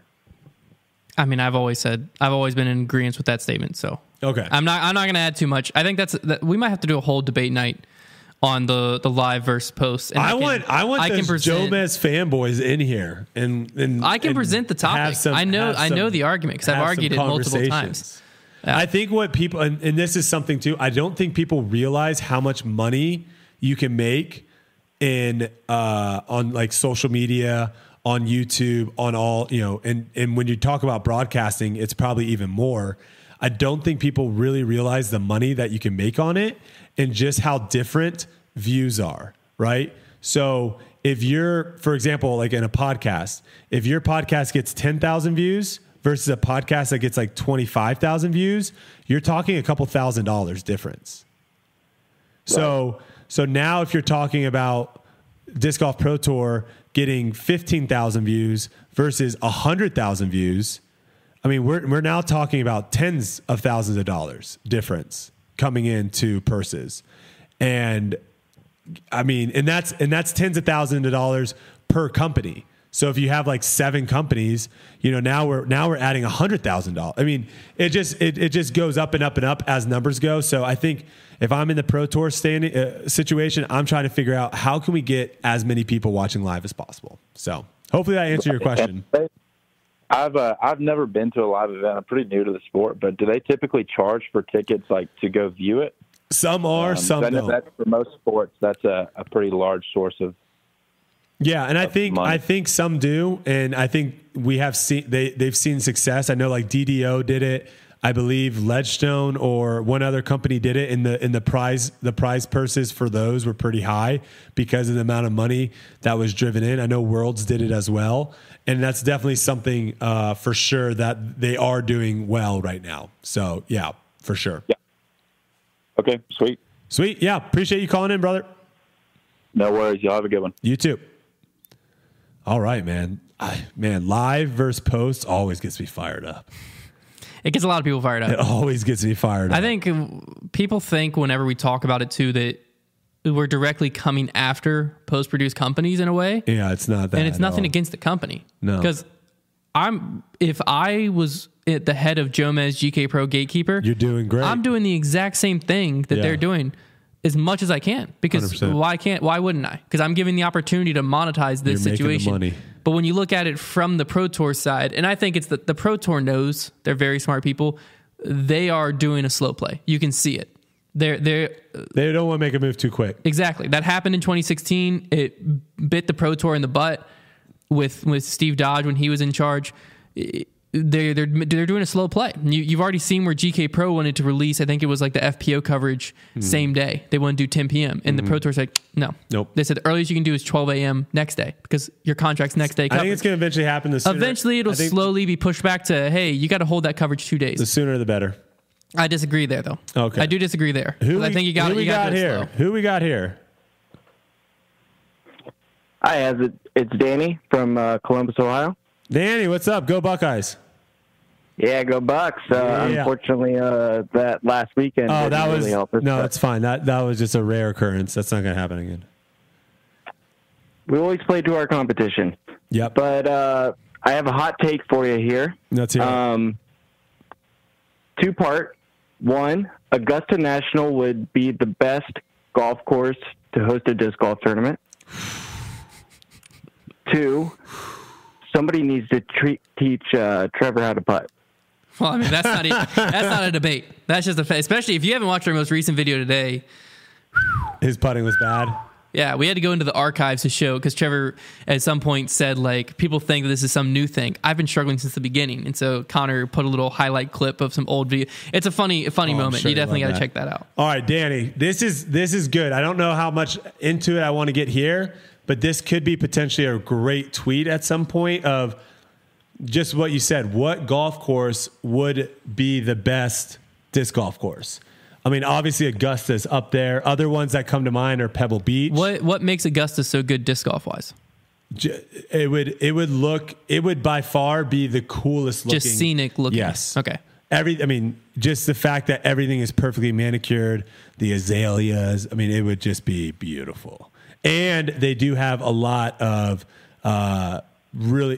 What do you know? What trees those are? What trees are those? I don't know. I don't know what they are either. But they have a lot of them, and so you could make some pretty cool holes out of kind of like the. That to me, that would be the key. Is Yeah. you'd have to be some type of golf course that you could design those extra elements, different ways to challenge players, other than because like Augusta's going to look gorgeous. Yeah. It's probably it's the most iconic golf course probably in the world. Right. I mean, because anytime I hear a non-disc golfer, it's just about who you talk to. No matter what, it's St. Andrews is probably number okay. I've one, heard of that but too. yes. But regardless, it would look amazing. Yeah. But it's a question of like, is that what would play the best? Yeah. Would be the question I'd ask. I think there's a great Twitter question, Danny, and I can't wait to see some of the answers. The one I'm going to throw out there is Pebble, and then I would also say the Players Championship, TPC Sawgrass. I don't know enough to comment. Like, I'm just thinking about having a basket on like 17's green. Oh, that's used to be The waste island. management. No. 17's the island green. I'm thinking the famous island green. You know the famous island green. Yeah. I'm thinking of a different. I was thinking of a different hole the first time you said it, Yeah. but yes. That would and it's got the perfect like hillside where everyone can sit and watch. I mean, it's just literally waste management 16. That's what I was thinking of. The It's not a good hole, though. That's just the loudest hole. It's just you have a stadium. The reason why it's cool is you have a stadium. The hole itself is kind of 17 TPC Sawgrass. Woo! You would see a lot of and 18 too. 18 would be a bruiser of a hole. So, all right, Dan, we're gonna throw that up on Twitter probably right after this because I want to hear some answers. Thanks for bringing that to us. Yeah, absolutely. And I would keep 12 the same. I don't know what 12 is on I don't know what that is. Wait, what? at The Augusta. par 3 on Amen Corner. Oh, yeah. That's a good one. Yep. Sorry, I was not there with you, but now I got you. All right, sweet, Danny. Appreciate it, brother. Yep. All right, have a good one. Yeah, you probably don't even know about Amen Corner. Get out of here, casual. Freaking casual. I'm a disc golfer, man. That's why I'm on this show. You're I bring the casual. disc golfer, the grassroots disc golfer. Yeah, and then I slam you down with what every other sport's doing. And people are like, well, we're not every other sport. And I'm like, yeah, that's the problem. That's why I'm here. That's my role. Oh, man. All right, we'll take a couple more calls here. And see if anyone has anything disagreements. Yeah, if you've got something that you disagree with us on, please call. Yeah, That's what makes this show fun. Yeah, we're looking for debates going back and forth. Hello, who we got? Hello, this is Forrest. How are you doing? Forrest, how's it going, man? Where are you calling from? I am at the Grand Canyon right now at work. I was gonna say it sounds like you're at the Grand Canyon. Are you whitewater rafting? No, no. Like I say, I'm at work currently. Okay. So so I'll make this quick here, and I'll probably just get off. But I'd like to know what your opinion is on what most valuable disc types there will be in like 50 years from now. Like, do you think it will be discs that players today autograph, or like limited run discs, first run discs? Ooh, What kind of ideas do you have for that's a good discs, question. like 50 years from now? Yeah, I'm gonna let Hunter go with this one first because I feel like you know more about the collector kind of side of things. Yeah, I think the answer is going to shift. I think if we're going straight 50 years from now, I'm saying first run prototype signed discs are going to be worth more than these limited edition runs, because the reason limited edition runs are worth so much right now is because most of the time they had just come out within the last year to 5 years, to where the current players saw that disc come out, saw it sell out, freaked out. I really wanted your zones. Perfect example. I really wanted that blue Get Freaky. It sold out in 10 seconds. That made the disc so valuable to a certain extent. 50 years from now, that's going to have some collectability, but people will have to know the backstory of the disc to know the collectability. Whereas a first run or a prototype of a disc, you just know that's rare and that's collectible. Same thing goes with the signature. Signatures of athletes always go up once they're deceased and can't produce anymore, because you know you have an asset there. So I think 50 years from now, we got to factor that in as well. So I'm thinking prototype, signature, first run type discs are going to far outweigh the collector market than these limited editions that we're seeing flood the collector market right now. Makes a lot of sense. Makes a lot of sense. Thanks for calling in, man. Thanks for the question. Thank you. Have a good one. All right, you too, brother. Take it easy. Yeah, that's a great question. Is that our first call from like a national park? I don't know. It might be. It was Dark Horse. That's definitely, I think, I'm trying to figure out a great topic, because what was his job for the? I don't know. He was on a construction site for sure, but I don't know what he's doing at the Grand Canyon. Dark Horse. Hello. Who we got? Howdy. This is Dane from Texas. Dane, what's up? We got a lot of Texas people calling in tonight. How's it going, man? Going well. So my question was about the tour season. So everything kind of after Worlds, unless it's like a really good venue, like the last two have been like great places just watching, it feels like some of the events have lost their luster, where if they had happened before Worlds, you kind of have like that lead up to Worlds. Oh, for sure. I'm wondering what your thoughts are on kind of the length of the season, or just like the quality of events, kind of the layout of where Worlds is maybe, but I kind of felt a little bit of watching fatigue. I don't know if players were feeling the same thing. So that's kind of my question. Yeah, I mean, I would say in a lot of sports, you're going to have the casuals that are tuning in to, again, these like tournament kind of style, whether it's tennis, golf, other sports like that. You're going to have people tune into like the big events and not even really pay attention to everything else. And then you're going to have like the diehards that are like, no matter what, I'm watching it. UFC is a good example, is another sport that's a good example of like, I don't care who's fighting on the card. I'm watching every single one, whether it's a fight night, a pay-per-view. Heck, I even watched some of the Contender Series fights as well, where there's other people that are tuning in when Conor fights, when Izzy fights, when Ngannou fights, they're only tuning in for the big boys. So I think that's just going to happen everywhere. Now, what you're talking about is an issue with scheduling, and it's also an issue with just how like the situation set up is, where everyone wants to put Worlds at this like mecca. It means the most. It means the most. It means the most. It needs to go at the end, because like what's happening right now, it feels like the Super Bowl, if we're going to football, it feels like the Super Bowl is like week 5. And then like at the end of the season, they play like this like little like mini Super Bowl thing between like maybe let's just say like the two teams that had the best regular season. Mm-hmm. And then they go in the off season. It's a weird situation where I think you would want the World Championship to be at the end, and everything kind of builds up to that. And in the middle of the season, you add in the other majors. So like you said, you have, 4 tournaments to 6 tournaments major, 4 tournaments to 6 tournaments major, 4, 6 major, and then 4, 6. And then you have the Worlds, and then Worlds happens, and then everyone's just super stoked, super hyped up, and that kind of lingers for a while without any tournaments. And then you're like, oh man, I cannot wait for disc golf to come back. Where right now, it's this weird thing of where I agree with you. Like there's this weird, like everyone's waiting for USDGC, it feels like, for the last couple weeks. And I just don't think schedule wise, that's the way that they probably want it to work out. Should there be a world championship? And if there is, should it just be a major, or should it have its own tier? I don't think there should be one. I think the world championship should happen every 2 years. Interesting. Because in that way, it makes it super, super special. And also, it's just weird. It's weird to consider Worlds a major, but then also to consider all these other tournaments a major when you're saying that this tournament definitely means more.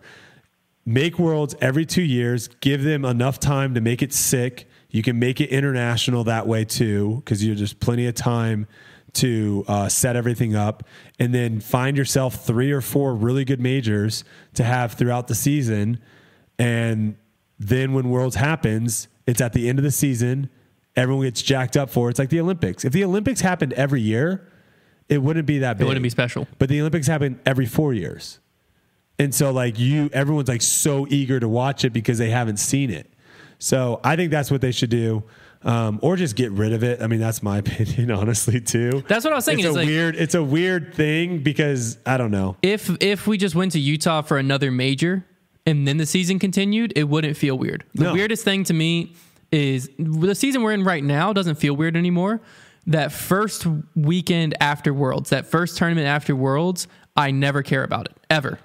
It's my job to care about it. I still don't. Yeah. Because we just watched Worlds. The peak, what feels like the peak of the season just happened. And then it's like, we're back in it. And it just doesn't feel like a good tournament the next weekend, no matter what it is. Yeah, I think definitely they need to tweak out the schedule a little bit. And again, it's one of those things where the PJ, not the PJ Tour, but golf in general just switched their majors. Like they've had majors set this one. They just switched one to that I think was first is now like third, I believe. It's the PGA championship. So there isn't this like, hey, this is how it's always been. It has to stay this way. I think it's smart to kind of switch it, but I would love to see Worlds every 2 years. So that's what I would say. But hey, great question. Thanks for calling in, brother. Yep. Thanks for answering. Yep. Take it easy. All right, I think we got time for one more. Yeah, let's have one more caller in. There seems to be a lot of people that were trying to call in. Yeah, a lot of people calling in for questions, which I'm okay with. There's been some people in the chat that are saying they're calling in because they disagree, but they're calling in and they're not the first one through. So okay, I mean, this is what we're working on. We're going to eventually have to have someone that has like we got to have someone screen like a caller ID thing. Yeah. Hello, who we got? Hi, this is Drew. Drew, where are you calling from? Platteville. Where? Calling from Platteville, Wisconsin. Oh, Wisconsin. Are you feeling pretty good about your Badgers? Are you a Badger fan? No, I'm not from Wisconsin. I just go to school there. Oh, okay. Do you play on the disc golf team there? I do, yeah. Yeah, I was gonna say I heard of Platteville because we used to play them in college. Oh, okay. Little rivalry. We didn't see him enough. Oh, okay. What you got for us, man? All right, so I got two things. One, from the earlier topic of Eagle and Ricky, I think it plays more towards Ricky because Eagle has 2 of his wins on temporary courses that we've never seen before. Did Ricky play those events? That kind of factors in as a one-time hit. I like that. I don't. You don't like that take? Did Ricky play both of those events is my question.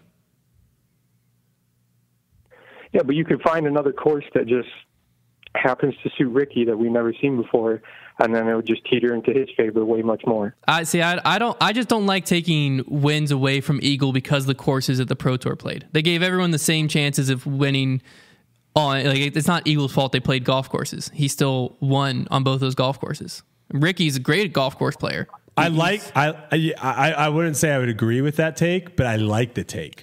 I've heard that take a lot. I have heard it a lot. Yeah. I wouldn't agree with it because I'm with you. They're all playing the same courses.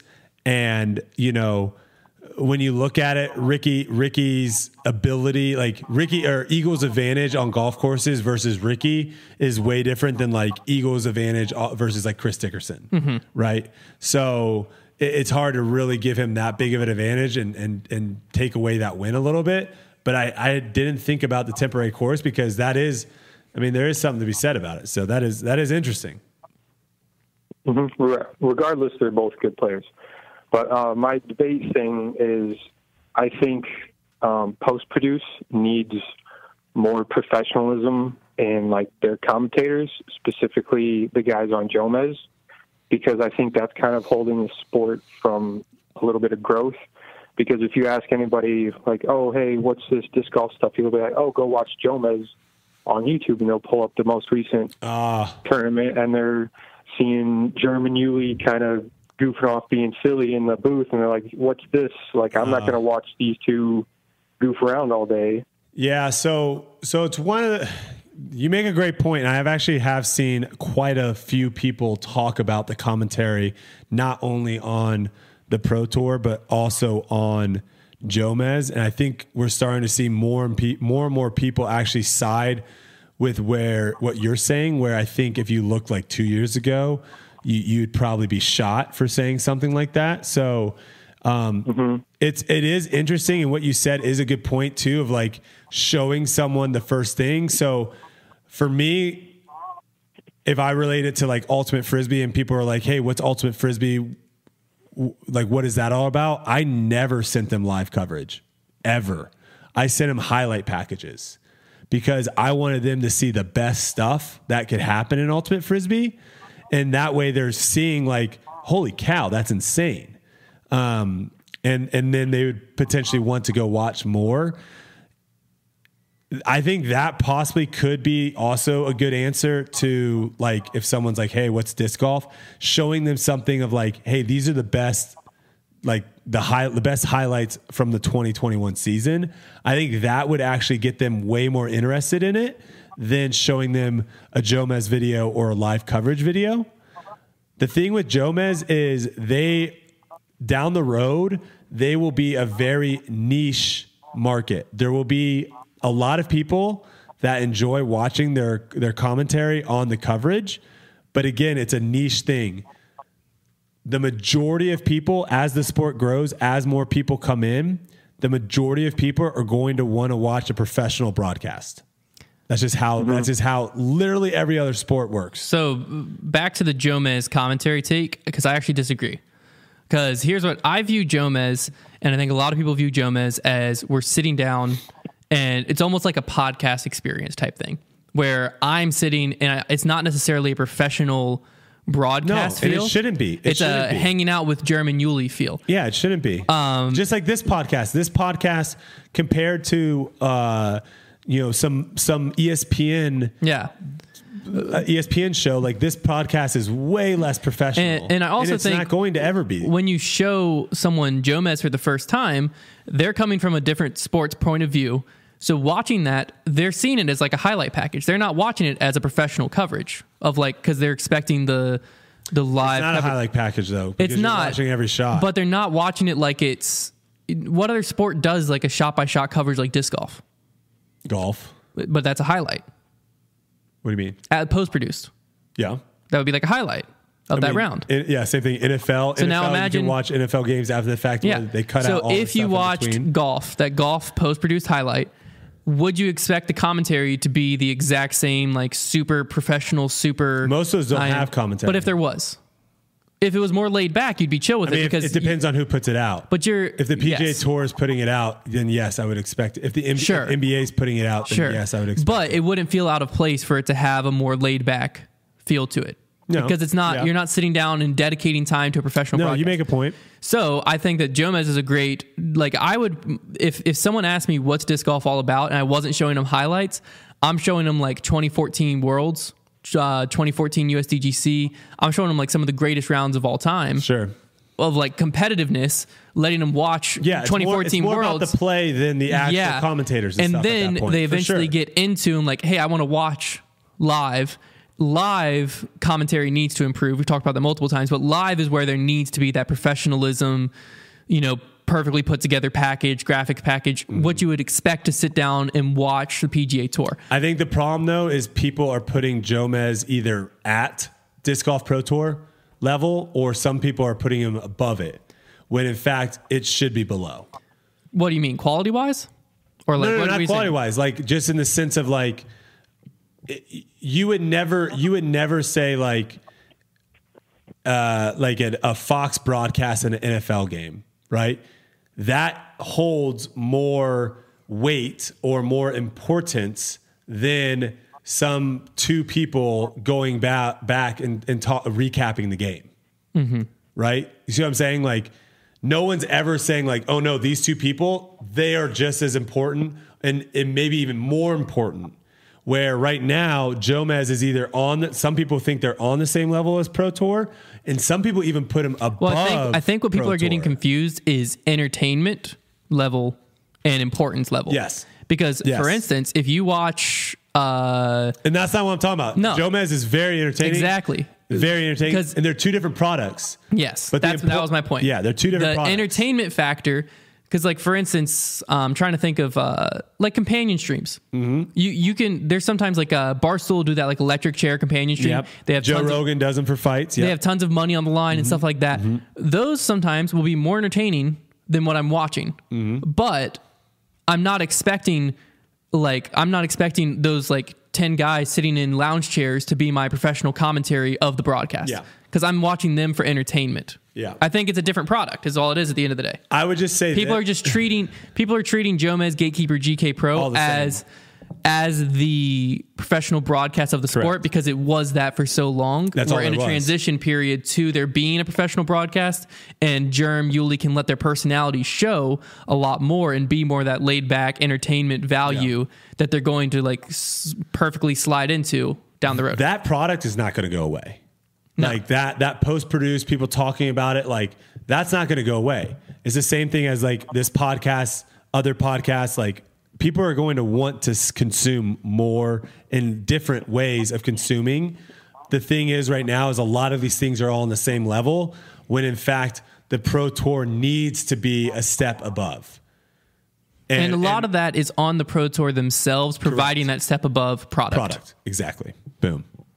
Could not agree more. Sweet. You got anything else? Sorry, we kind of just... Yeah, we just ran with that. We went off. We love that topic. No, I'm good. I'm good. Thanks. Yeah, take it easy, brother. Yeah, you too, man. Should we try one more just in case one last caller has like a legit debate? This will be a little bit longer podcast, but there's some people that have long drives to work. So yeah, this is a real long episode, but I'm fine with it. We'll do one more. I'm rolling with whatever. I got one right here. Hello. Who we got? This is Will. Bill? Will. Gil. Where are you calling from? Will. Oh, Will. Where are you calling from, Will? Sorry, man. Savannah, Georgia. Savannah, Georgia. Beautiful. Beautiful place. What we got for you? Not really a debate question, but I listen to you guys all the time, and I know that, Hunter, you played on the collegiate level for Liberty, and Trevor did. And, we always talk about growing the sport, and we certainly are trying to do that here. But I think, if you looked around, and Hunter, you'd have to comment on how many collegiate teams there are. But to get the sport to grow, I think, you talk about golf and basketball and football and all these other sports, they started at a rec league kind of high school, college level. I mean, how do you think how do we get that in, the NCAA and some of the other things, even in high schools even to kind of get kids more interested in it? Because I think it really starts young, as a lot of people can agree. Yeah, I definitely think college disc golf, the way it's headed, is in a good direction. We're not going to be an NCAA sport. That's a whole different thing. But we're going to be, disc golf is on many campuses and probably will continue in this direction of being a club sport, meaning there is university funding and priority in, like, for instance, my experience at Liberty, we had like priority for class registration and stuff like that to make sure we made our game or made our practices and all of that, as well as university backing, meaning we didn't have to pay out of pocket for tournaments, gear, stuff like that. That's the kind of the direction that college disc golf is going, and I think that's kind of the stepping stone to if there ever was NCAA, because that's what like a lot of hockey teams, for instance, are club teams, and they're extremely well funded, and most of them are scholarship athletes and stuff like that. I think that the next step in getting college disc golf bigger is awareness. And that necessarily doesn't really fall on college disc golf itself as much as it does on the media teams. I think it starts with like Grip Locked. We plan on, the good thing about college disc golf is the season kind of falls in disc golf's off season because it runs during the school year. So their end of the year big major event is April, which is right when the disc golf season's kind of kicking up. So in Grip Locked, we're going to use it kind of as our filler content of the off season. We can cover college disc golf and opens people's eyes to this world because it's very interesting. And there is a lot of young talent. There's a lot of players who are prominent on the pro tour now that were big in college. Grady Shue, for instance, he played, my mind's blanking on a lot. James Proctor, Raven Newsom. A lot of these guys played in college, but their college career, if you didn't play college, you wouldn't know. And so hopefully we can kind of shed some light on that. I think that's the next step, is showing people that when you go to college, there is this option of you can start looking at schools of like, hey, Clemson has a really good program in whatever, major I want to go into, and they have a sick disc golf team. And their disc golf team's really well funded. And you can start looking at colleges based on stuff like that. Heck, Ferris State and a school in Tennessee actually have disc golf specific scholarships to where you're getting not a full ride, but it's a decent bit of financial backing. But players have to be made aware of this. I think that's the next step. Once college disc golf kind of gets a little bit more awareness, then I think it'll trickle down into high school, to where players will still want to care in high school and start getting ready for college. And so then you'll start seeing, I know Michigan has some, we are hoping eventually to start some in the Lynchburg area, but start some high school leagues that play similar to the college style game, to where it is that team atmosphere, that team feeling within disc golf, so that you can kind of get better alongside other people, but it also prepares you on the individual side of, hey, is this something I want to do in the future? So, because I think the professional side is getting to the point that young players are starting to take it seriously, knowing I can make a good living playing disc golf. It's starting to get to that point to where when they get to high school and they're a good athlete, they're now considering disc golf and they need to know the options that are available to them. So I think the next step is media coverage of the college disc golf scene, helping people be aware that exists, what teams exist, stuff like that. And which teams, like there's literal dynasties in college disc golf that, like, if you're going to disc golf to play college, or if you're going to college to play disc golf, there's certain schools that if you go to, you're guaranteed a chance at national championship every year. And making people aware of stuff like that. And then once they kind of are aware of that, then I think high school programs and stuff like that will start to flourish and work its way down. Because that is true. Every other sport starts, like, I started playing basketball and travel soccer when I was 5. I think couple things. One, more media about college, which is, it sounds like you guys are going to start trying to do more of that. I think that helps, because if players feel like they can actually build their name in college, and so that way when they get on the pro scene, maybe they can already get a sponsorship because they have a following or whatever coming out of college. I think that's huge. Well, that's another thing, is a lot of colleges have started having, like, for instance, at Liberty, obviously most of my experience that I know for fact is Liberty because it happened to me. We had a manufacturer sponsor, and the way that it worked was when you graduated, if you were on the top flight, which was basically like the Division I team, those 4 players were guaranteed a year of a professional level sponsorship straight out of college. So it kind of roped you in. I threw Prodigy for my last 2 years at Liberty. And then when I left Liberty, I was guaranteed 1 year on the Prodigy team. And so it made it where I didn't have like a guaranteed money, but I had a bonus structure. So if I wanted to try to tour, and if I was actually good, it gave me a position where I could have made it. Yeah. Type of thing. And other universities are starting to have that. I've seen some be sponsored by Discmania. I think Clemson sponsored by Innova. I don't know the exact details of there, but that's starting to happen. No, that makes a lot of sense. And like, again, the bigger you make these people coming out, the name that sticks out to me. I mean, you can look at literally any college football player. I mean, some of these college football players are making bank right now once that they changed that rule. But the other thing that's interesting too is disc golf. There isn't this feeling of, man, I got to get out and I got to get on the pro tour as soon as possible. Where some people in NFL, college football, basketball, as soon as they can leave college to get in the league, they are. And that, hurts the college sport itself, where I think disc golf, you could have teams where guys are there for 4 years consistently, because there isn't this, you can play disc golf for so long. There isn't this like, oh no, I'm like missing my opportunity of being able going out. Well, it'll eventually also be something that you can fall back on not fall back on, but like another accolade of like, I was an individual national champion in disc golf on collegiate, or like, and have that mean or there's something. Also All-Americans and stuff like that, where like for instance, I was a 2-time All-American in college disc golf. Right now, that title means absolutely nothing. Hopefully, when I'm talking to my grandkids, I can flex on them because they'll know what that means. But you know what I mean? When I'm talking to a sponsor in the future, that might be something that holds some weight of like, hey, we're looking at these different players. This guy, we don't really know too much about him. This guy was a 3-time collegiate All-American and has a collegiate national championship. We know this guy can perform. Yep.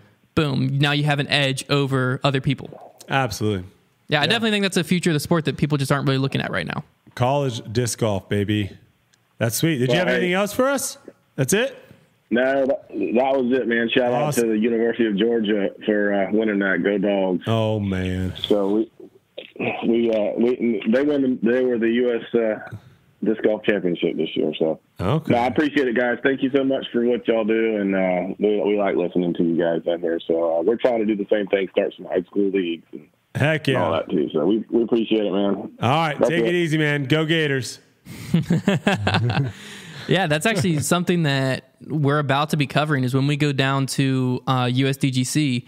A lot of people don't know this either, is there is a collegiate disc golf event that runs alongside USDGC called Dean's Cup. It's an invite only. They invite 4 teams that performed well at the they invite 4 teams that performed well at the previous year's collegiate season. It's like a huge honor, and basically I got to play in it twice, I think. Coolest experience of my life. When I played in it, you got the USDGC Players Pack. So we got like this massive Innova Players Pack. And then you got to play Winthrop Golds in a tournament pressure situation with your collegiate team. We teed off at like 7:30 in the morning. Players didn't even know we were out there. We're done with them. We're done by the time like first few cards are going out. But you get to go out and play Winthrop Gold in a collegiate doubles format. And it was sick. And then the winners, the Dean's Cup is the like inaugural start of the collegiate season. And so this year we've been in talk with John Baker, who's like one of the heads of collegiate disc golf, to different ways that Foundation can cover that, do some highlight stories, player interviews, and draw some attention to it. Yeah, start getting those names out there. Yeah, having people following people early before they make a name for themselves on tour. Yeah, because that's also collegiate disc golf. There's a lot of players right now in collegiate disc golf that they're in college, so they graduate with a college degree. So how good they were at disc golf in college doesn't really matter because they're going to go on to like be an engineer or something like that. Make way more money, yep. But as the tide starts to shift, you're going to see more people like Raven Newsom.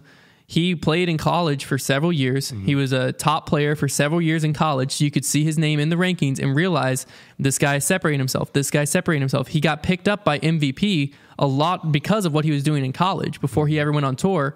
And then he went on tour, and those of us who played against him in college, we weren't surprised at all. People who hadn't seen him in college are like, who the heck is this guy? Yeah. Exactly. So it gives you, and the same thing was true when Grady Shue kind of broke on the scene a few years ago. I wish there's 1 or 2 other players that like golf struggles with this too. Yeah. They do struggle a little bit with guys coming up and not really know, but they're getting better. I mean, you have a couple guys that came out of Oklahoma State. It's just a different world. It's a different situation where, for whatever reason, like individual sports just don't do as well in the college, like keeping track of it as the team sports. Well, that's what college disc golf, I think, has found a good way. Because golf is a lot of match play stuff, to where it's like it's a team, but they're not playing as a team, right? No, because it's hard to make golf a team sport. Yeah, no, they do. I'm trying to remember. I just watched it like 2 years ago, but there is some sort of like stroke play involved. Yeah. But yeah, it is a lot of like you going against this person. Yeah. So that's what college disc golf, I really like what they have worked out. It's more like cross country. I don't know what cross country does. So cross country, it's like you have 7 people, they all run the race and they only take the top 5 scores.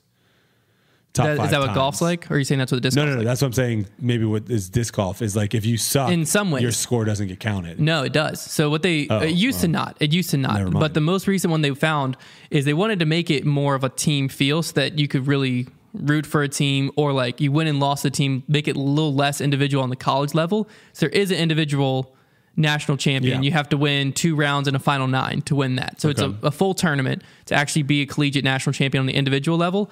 But then they take those 2 singles rounds and they average the 4 players' team score into 1 score.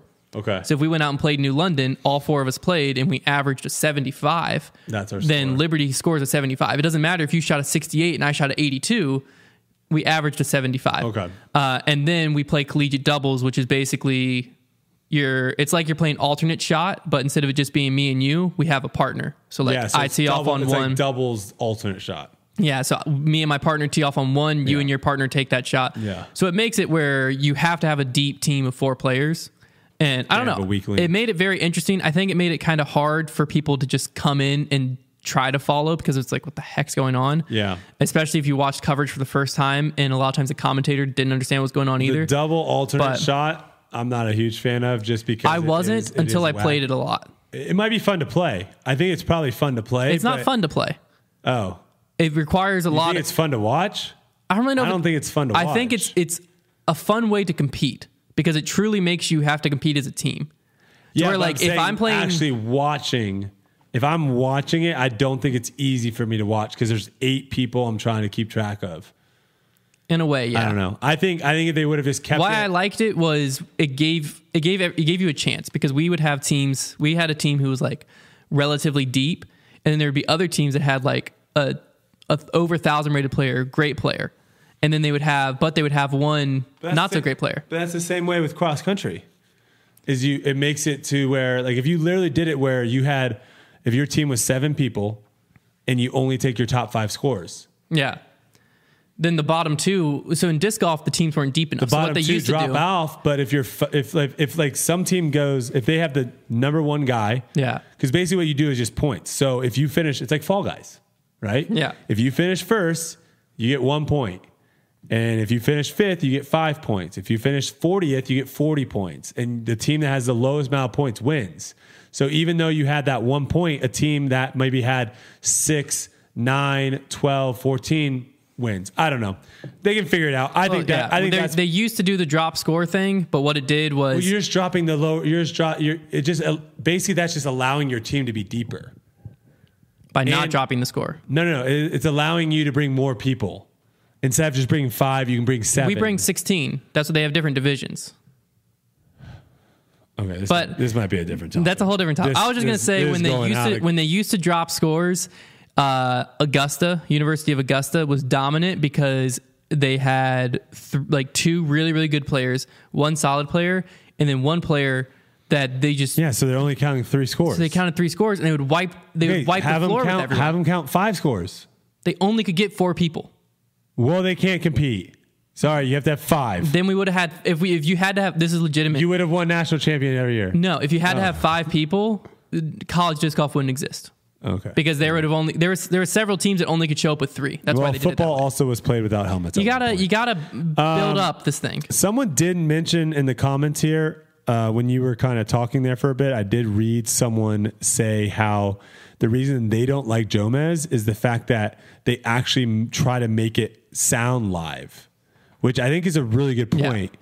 They don't. Where if we were watching coverage, we would just be reacting to it and not be trying to make it sound like we're trying to do a broadcast and being like, he's got this putt for birdie. We'll see if he can make it. Oh, he made, like, we wouldn't be doing that. We would literally just be like, oh, look at that guy. He's got funky shoes on. Like, I wonder what shoe, they're straddling the line right now. Exactly. And they're blurring the line. I think that's the issue that maybe some people have is But to be fair, I think the reason is they had to blur the line because they were the professional coverage for so long. But times are changing. And so I think... So right now they're straddling. That's why I think they're getting goofier and goofier is they know.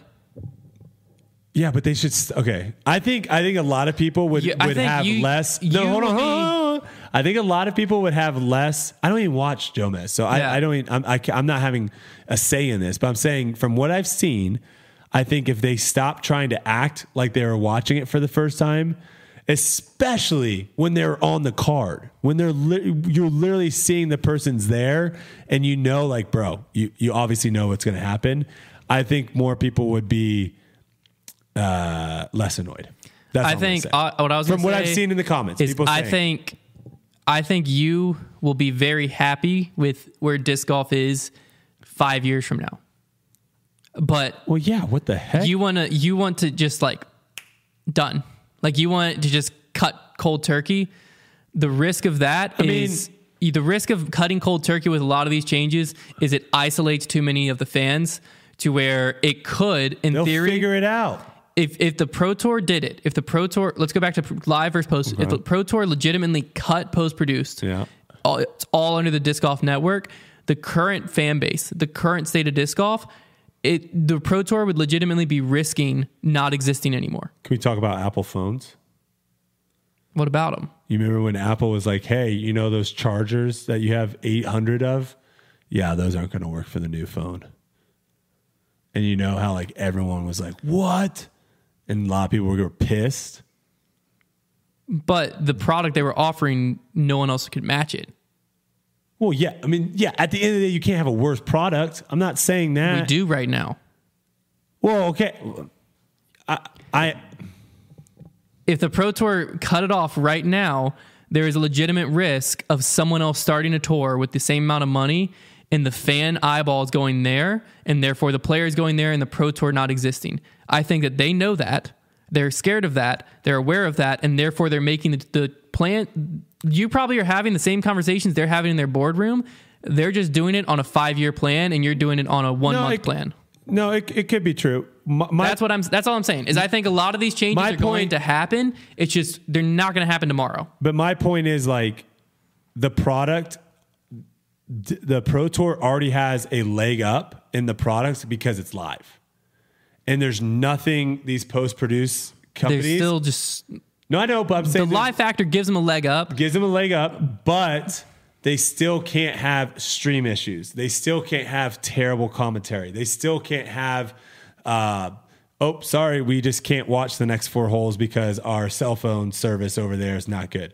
I agree with that completely. Yeah. I'm not saying that's not the case. My point with the whole Apple thing was just you're going to have initially a lot of people be upset about something, right? And be like, gosh, dang it, like, what the heck? This sucks. And then eventually it kind of like no one talks about it. And I think that's probably the same thing with disc golf is like, yeah, if they did make a big move or something, you're going to have a lot of people be upset with it initially. But as long as you have that core fan base that's going to do it, the other people are going to follow. I think they just have to make the right moves. That's why I'm saying I think that from point A to point B being everything's under the Disc Golf Network and point A being where we are right now, instead of it just being A and B, it wasn't a dumb argument. A1, A2, A3, A4, A5, A6. To where it's like A1 might be, hey, instead of next day, we're going to make you wait 2 days. People will be outraged, sure, but not outraged enough. I think now it sits at 2 days, and then, hey, you know what? You got to wait a week. People, again, are outraged because now you just added 5 days. If you went from right now to a week, people are outraged enough that it might cause issues. You go from 2-3 days to a week, not that big of a change. It's a slow change to get to where you want to go eventually, so that the audience at home is slowly moved and slowly welcomed into what is the future. The most interesting thing... That sounded very manipulative, and I guess it kind of is, but, you know. I think the most interesting thing in this, and people in the chat are saying like getting rid of, like this guy Zachary just said, getting rid of Jomez is the wrong move. I think people are missing the point. We don't want to get rid of any of these media companies that are doing a fantastic job of putting coverage out there for disc golf. That's not what I think anyone wants. What I think should happen is these media companies, Jomez, Gatekeeper, all that, they should be doing coverage. Like their content shouldn't be live coverage or the actual tournament. It should be like the skins matches, the mic'd up practice rounds, or interviews, the profiles, or that's what they should be doing, and be putting out more content there. And again, like this is where it's kind of weird. Have Yuli and Germ do a post-round wrap-up show. Sure. This is where it's funny though, because a lot of these people that are saying all these things about like, no, we want this. These are the same people that are like super supportive of players on tour. Right. And are like, I want to support this player so he can go and tour. Right. When what you're doing right now by saying Jomez, Gatekeeper, all that still needs to do post, what you're basically doing is taking money out of players' pockets long term, because Hear me out. And the way it is right now, yes. And where it is right now. And that's where I just think there's a disconnect of if you really want what's best for the players on tour and you want them, if you're the person that's going out and buying their Tour Series discs, if you're the person that's going out and doing all this stuff because you're really wanting to help the players, then you should be looking at, on the coverage side, it would be like when they did that piece on Emerson Keith, when Jomez did that piece on Emerson Keith, right? That helped Emerson Keith profile in disc golf massively. If they did more stuff like that, that is one, going to help the player. And then two, if they're not doing actual coverage and all the coverage was under the Disc Golf Pro Tour umbrella, now more money is going to come in sponsor-wise. We talked about this earlier. There's going to be more eyeballs. It's going to be easier to sell advertisements and all that. And now prize pools are going to be up higher. So players are going to be making $15,000, $20,000 when they win a tournament instead of $6,000. So that's where it's just weird for me when I see people in the chat talking about like just getting upset about the whole Jomez thing. It's like, I think what Jomez does is incredible. I did a video with Jomez this year and it was a lot of fun. I think they should do more content like that and focus more on building players, personalities, brands, and stuff like that on their channel, instead of doing right now what they're really doing a lot of times is the people that are coming out from the people that are leaving watching a Jomez video. They're talking more about like Yuli and Germ and Sexton, the commentators, right? Than sometimes the players themselves. So that's where I think if they take the focus and put it more on the players and make content with the players, that's going to help the players a lot more. And then all the eyeballs are on the Pro Tour Live. And then all the post-round production and all that stuff is still under the Pro Tour. And all that money is getting funneled back into the Pro Tour. Prize pools are going to be bigger. Players are going to make more money. That's just that. If you want players to make more money, that is the easiest way of doing it. Because going on a Jomez video and getting $100 when they're making $10,000 to $15,000 off that video, or however much money they're making with Patreon stuff.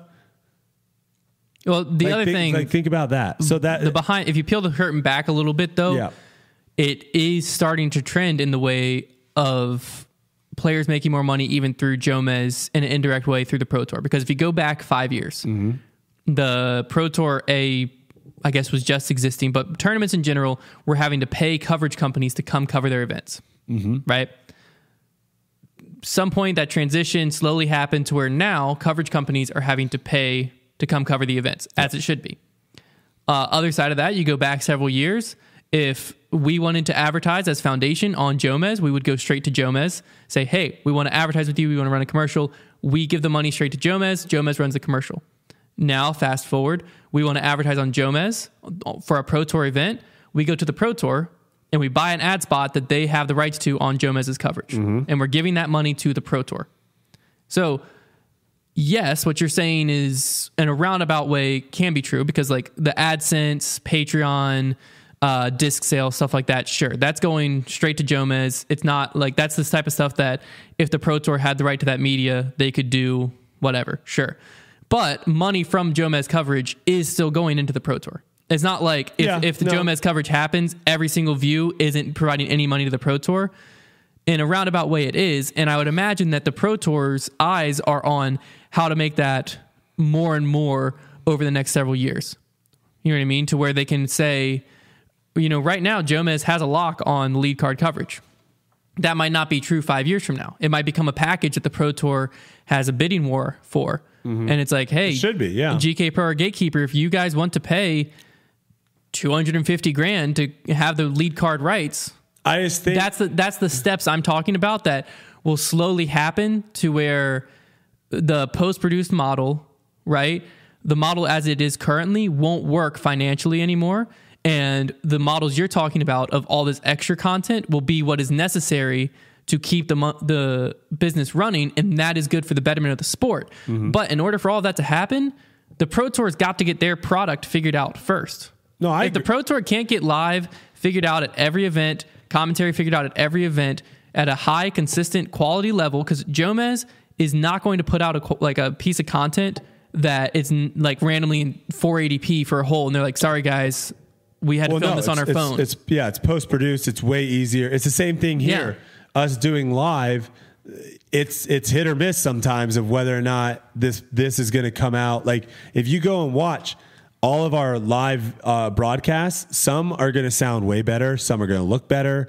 We're still trying to figure that out. Yeah. If you go and look at all of our post-produced coverage or videos and stuff, they're all going to look great. They're all going to sound great. Here's my biggest point of contention with the Pro Tour.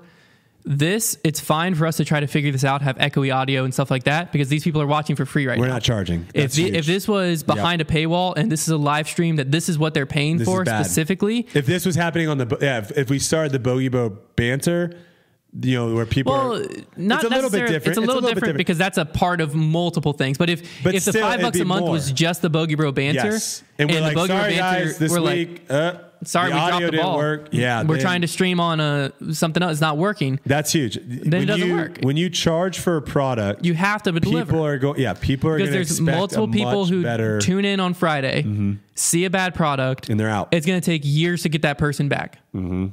To me, I think that yes, everything that we've said and we're talking about is the future, but we cannot jump ship yet.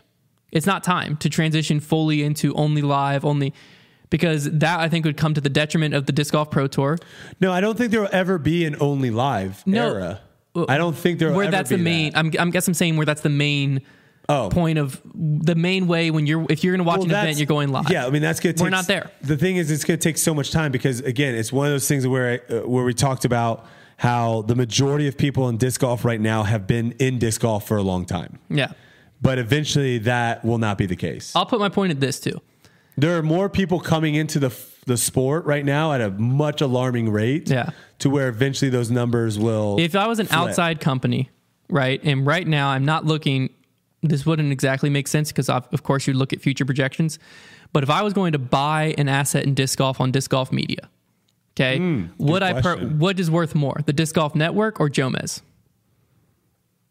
Jomez is worth way more. I can already answer that. Wait, are you talking long term or just right now? Right now, if I was coming in and I had looking at long term, not looking at long term, yeah, I'm saying Jomez for sure. Yeah, it's also right now the less risky option because again, if the Disc Golf Network. The problem though with Jomez right now, I'll just say this: the problem with Jomez right now though is if the Disc Golf Pro Tour got like bought out, but like if someone came in and said, "Hey, we want to run all coverage," what is Jomez filming? That's what I'm saying. That's where that is the problem. Well, that's the problem I think for the Pro Tour that the Pro Tour has to figure out is if that happened, right? Wait, why is that a problem? Let me explain this. They're getting massive amounts of money. If it happened where someone came in and said, we're cutting off, like Steve Dodge tried to do, we're cutting off. No. This is different. No, I'm talking about an outside company, an ESPN, a Fox, a CBS comes in and where says, they're broadcasting to their audience. We want to control all coverage. Okay. Here's $1.5 million. Okay.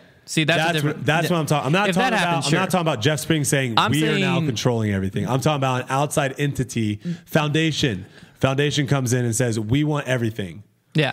So that's a whole different ball game. Yeah. But right now, what the Pro Tour has to realistically be considering, we're nowhere near that. No. By the way, what the Pro Tour has to realistically consider is right now, if Jomez was cut off from the Pro Tour, and they had their pool of fans, and the Pro Tour had their pool of fans, and Jomez were to say, hey, Steve Dodge or UC, let's start back up the World Tour. We'll do all the coverage for it. You just get the events. Where would the eyeballs go? Where would the fans go? And where would the money follow? Because if the money follows... the players are. It's where the players go. But that's the question, is if the players went with Jomez, which is what was starting to happen in 2016, players were boycotting the Pro Tour to go side with Jomez. If that happened again, and it followed, and the World Tour started back up, UC started back up, like, heck yeah, let's do this. Jomez is on board. They sign a few players of like, hey, you're exclusively playing the World Tour this year. Yep. Hype. Yeah, where it almost Tour is gone. Where it almost turns like MMA, where there's a bunch of different promotions. There's Bellator, there's UFC. That is what the Pro Tour is worried. If I had to guess, I'm saying that is what the Pro Tour is playing it slow for, to say if we go to make that move, we need to make that move over years and years where our fan base is now kind of level to where when that move happens, we have enough fan base and eyeballs and all of that will stick with us. Because right now, I don't think they do. I think if that were to happen, Wouldn't work. Also, there's some people confused with what I was, I guess, talking about like an outside production coming in and saying, hey, we want to own all the viewers. Like, that's what happens literally in every other sport. Yeah, that's why. So, like, it's not, like, someone says that creative control is a terrible idea, the way that's why the Final Four is I don't know if only on certain things. I don't know if I phrased that. I don't think I phrased that wrong, right? No, that's what would happen. Like, someone would come in and say, hey, they'd buy the broadcasting rights. Yeah, we want to be the only ones to broadcast this event. Yeah, that's what, like, I mean, I guess in football they sell different things, but like the primetime Monday Night Football is on CBS, right?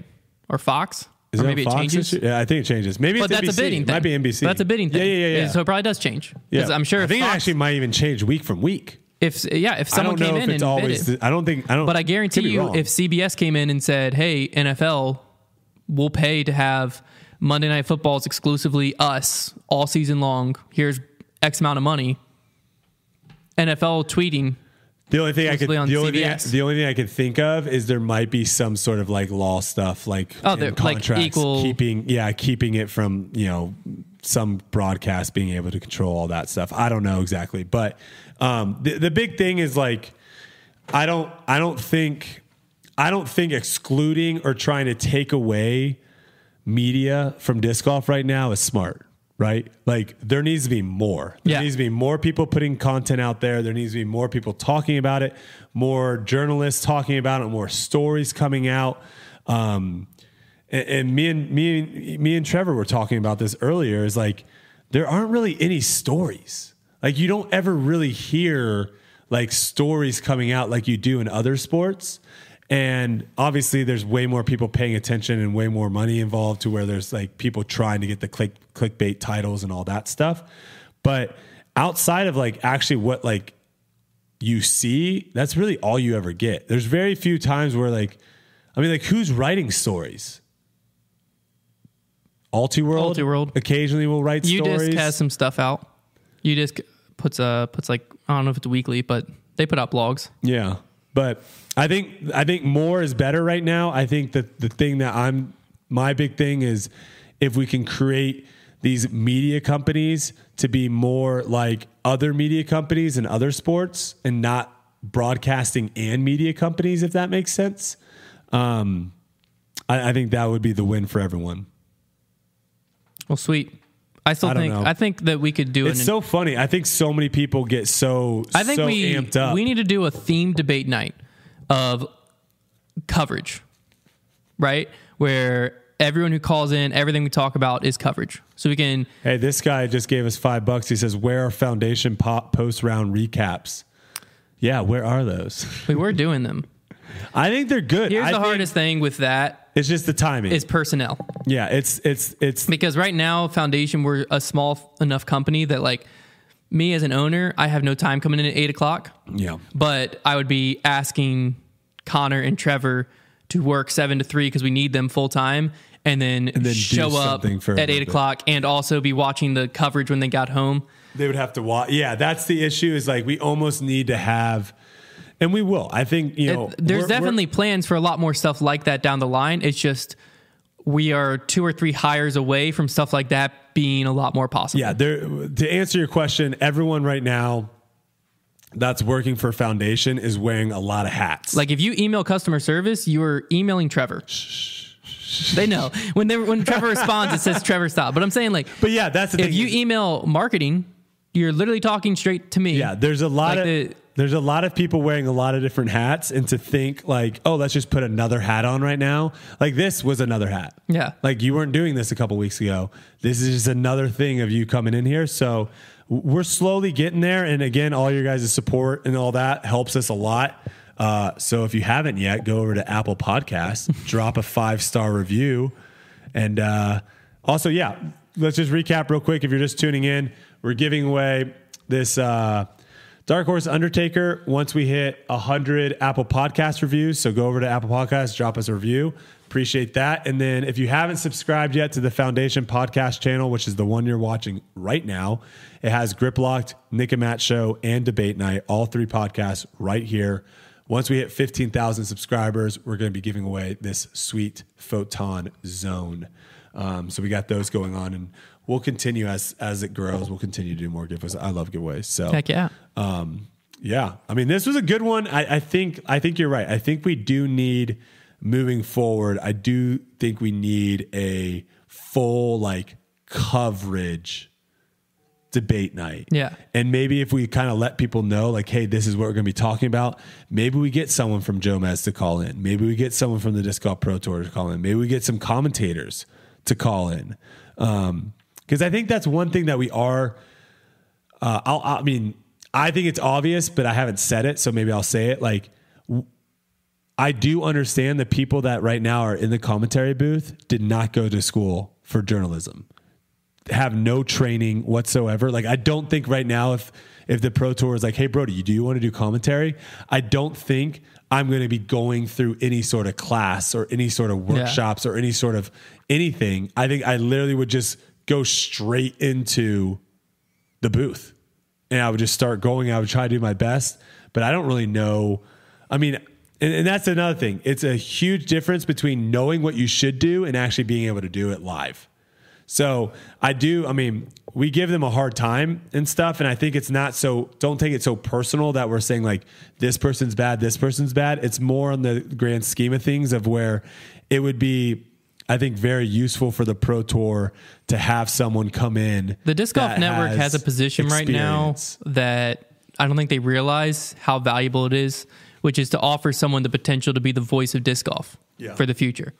Like whoever they hire that is like the color commentary or play-by-play, commentary person legitimately has the opportunity to be the voice of disc golf forever. I think that's more when I ever come in commentary.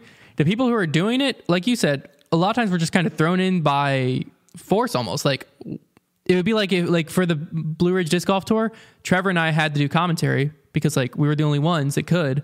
And it's like if that was a tour that like took off and then out of nowhere we're doing the commentary for thousands of people watching live. And it's like, we've been doing this for years, but like we never meant to be here. Yeah. Versus you hire someone who went to journalism school and you're like, hey, you can be the voice of disc golf forever for the future of however many years and be one of the iconic commentators in the sport if you're willing to bet on disc golf. I think that's something that, I don't know.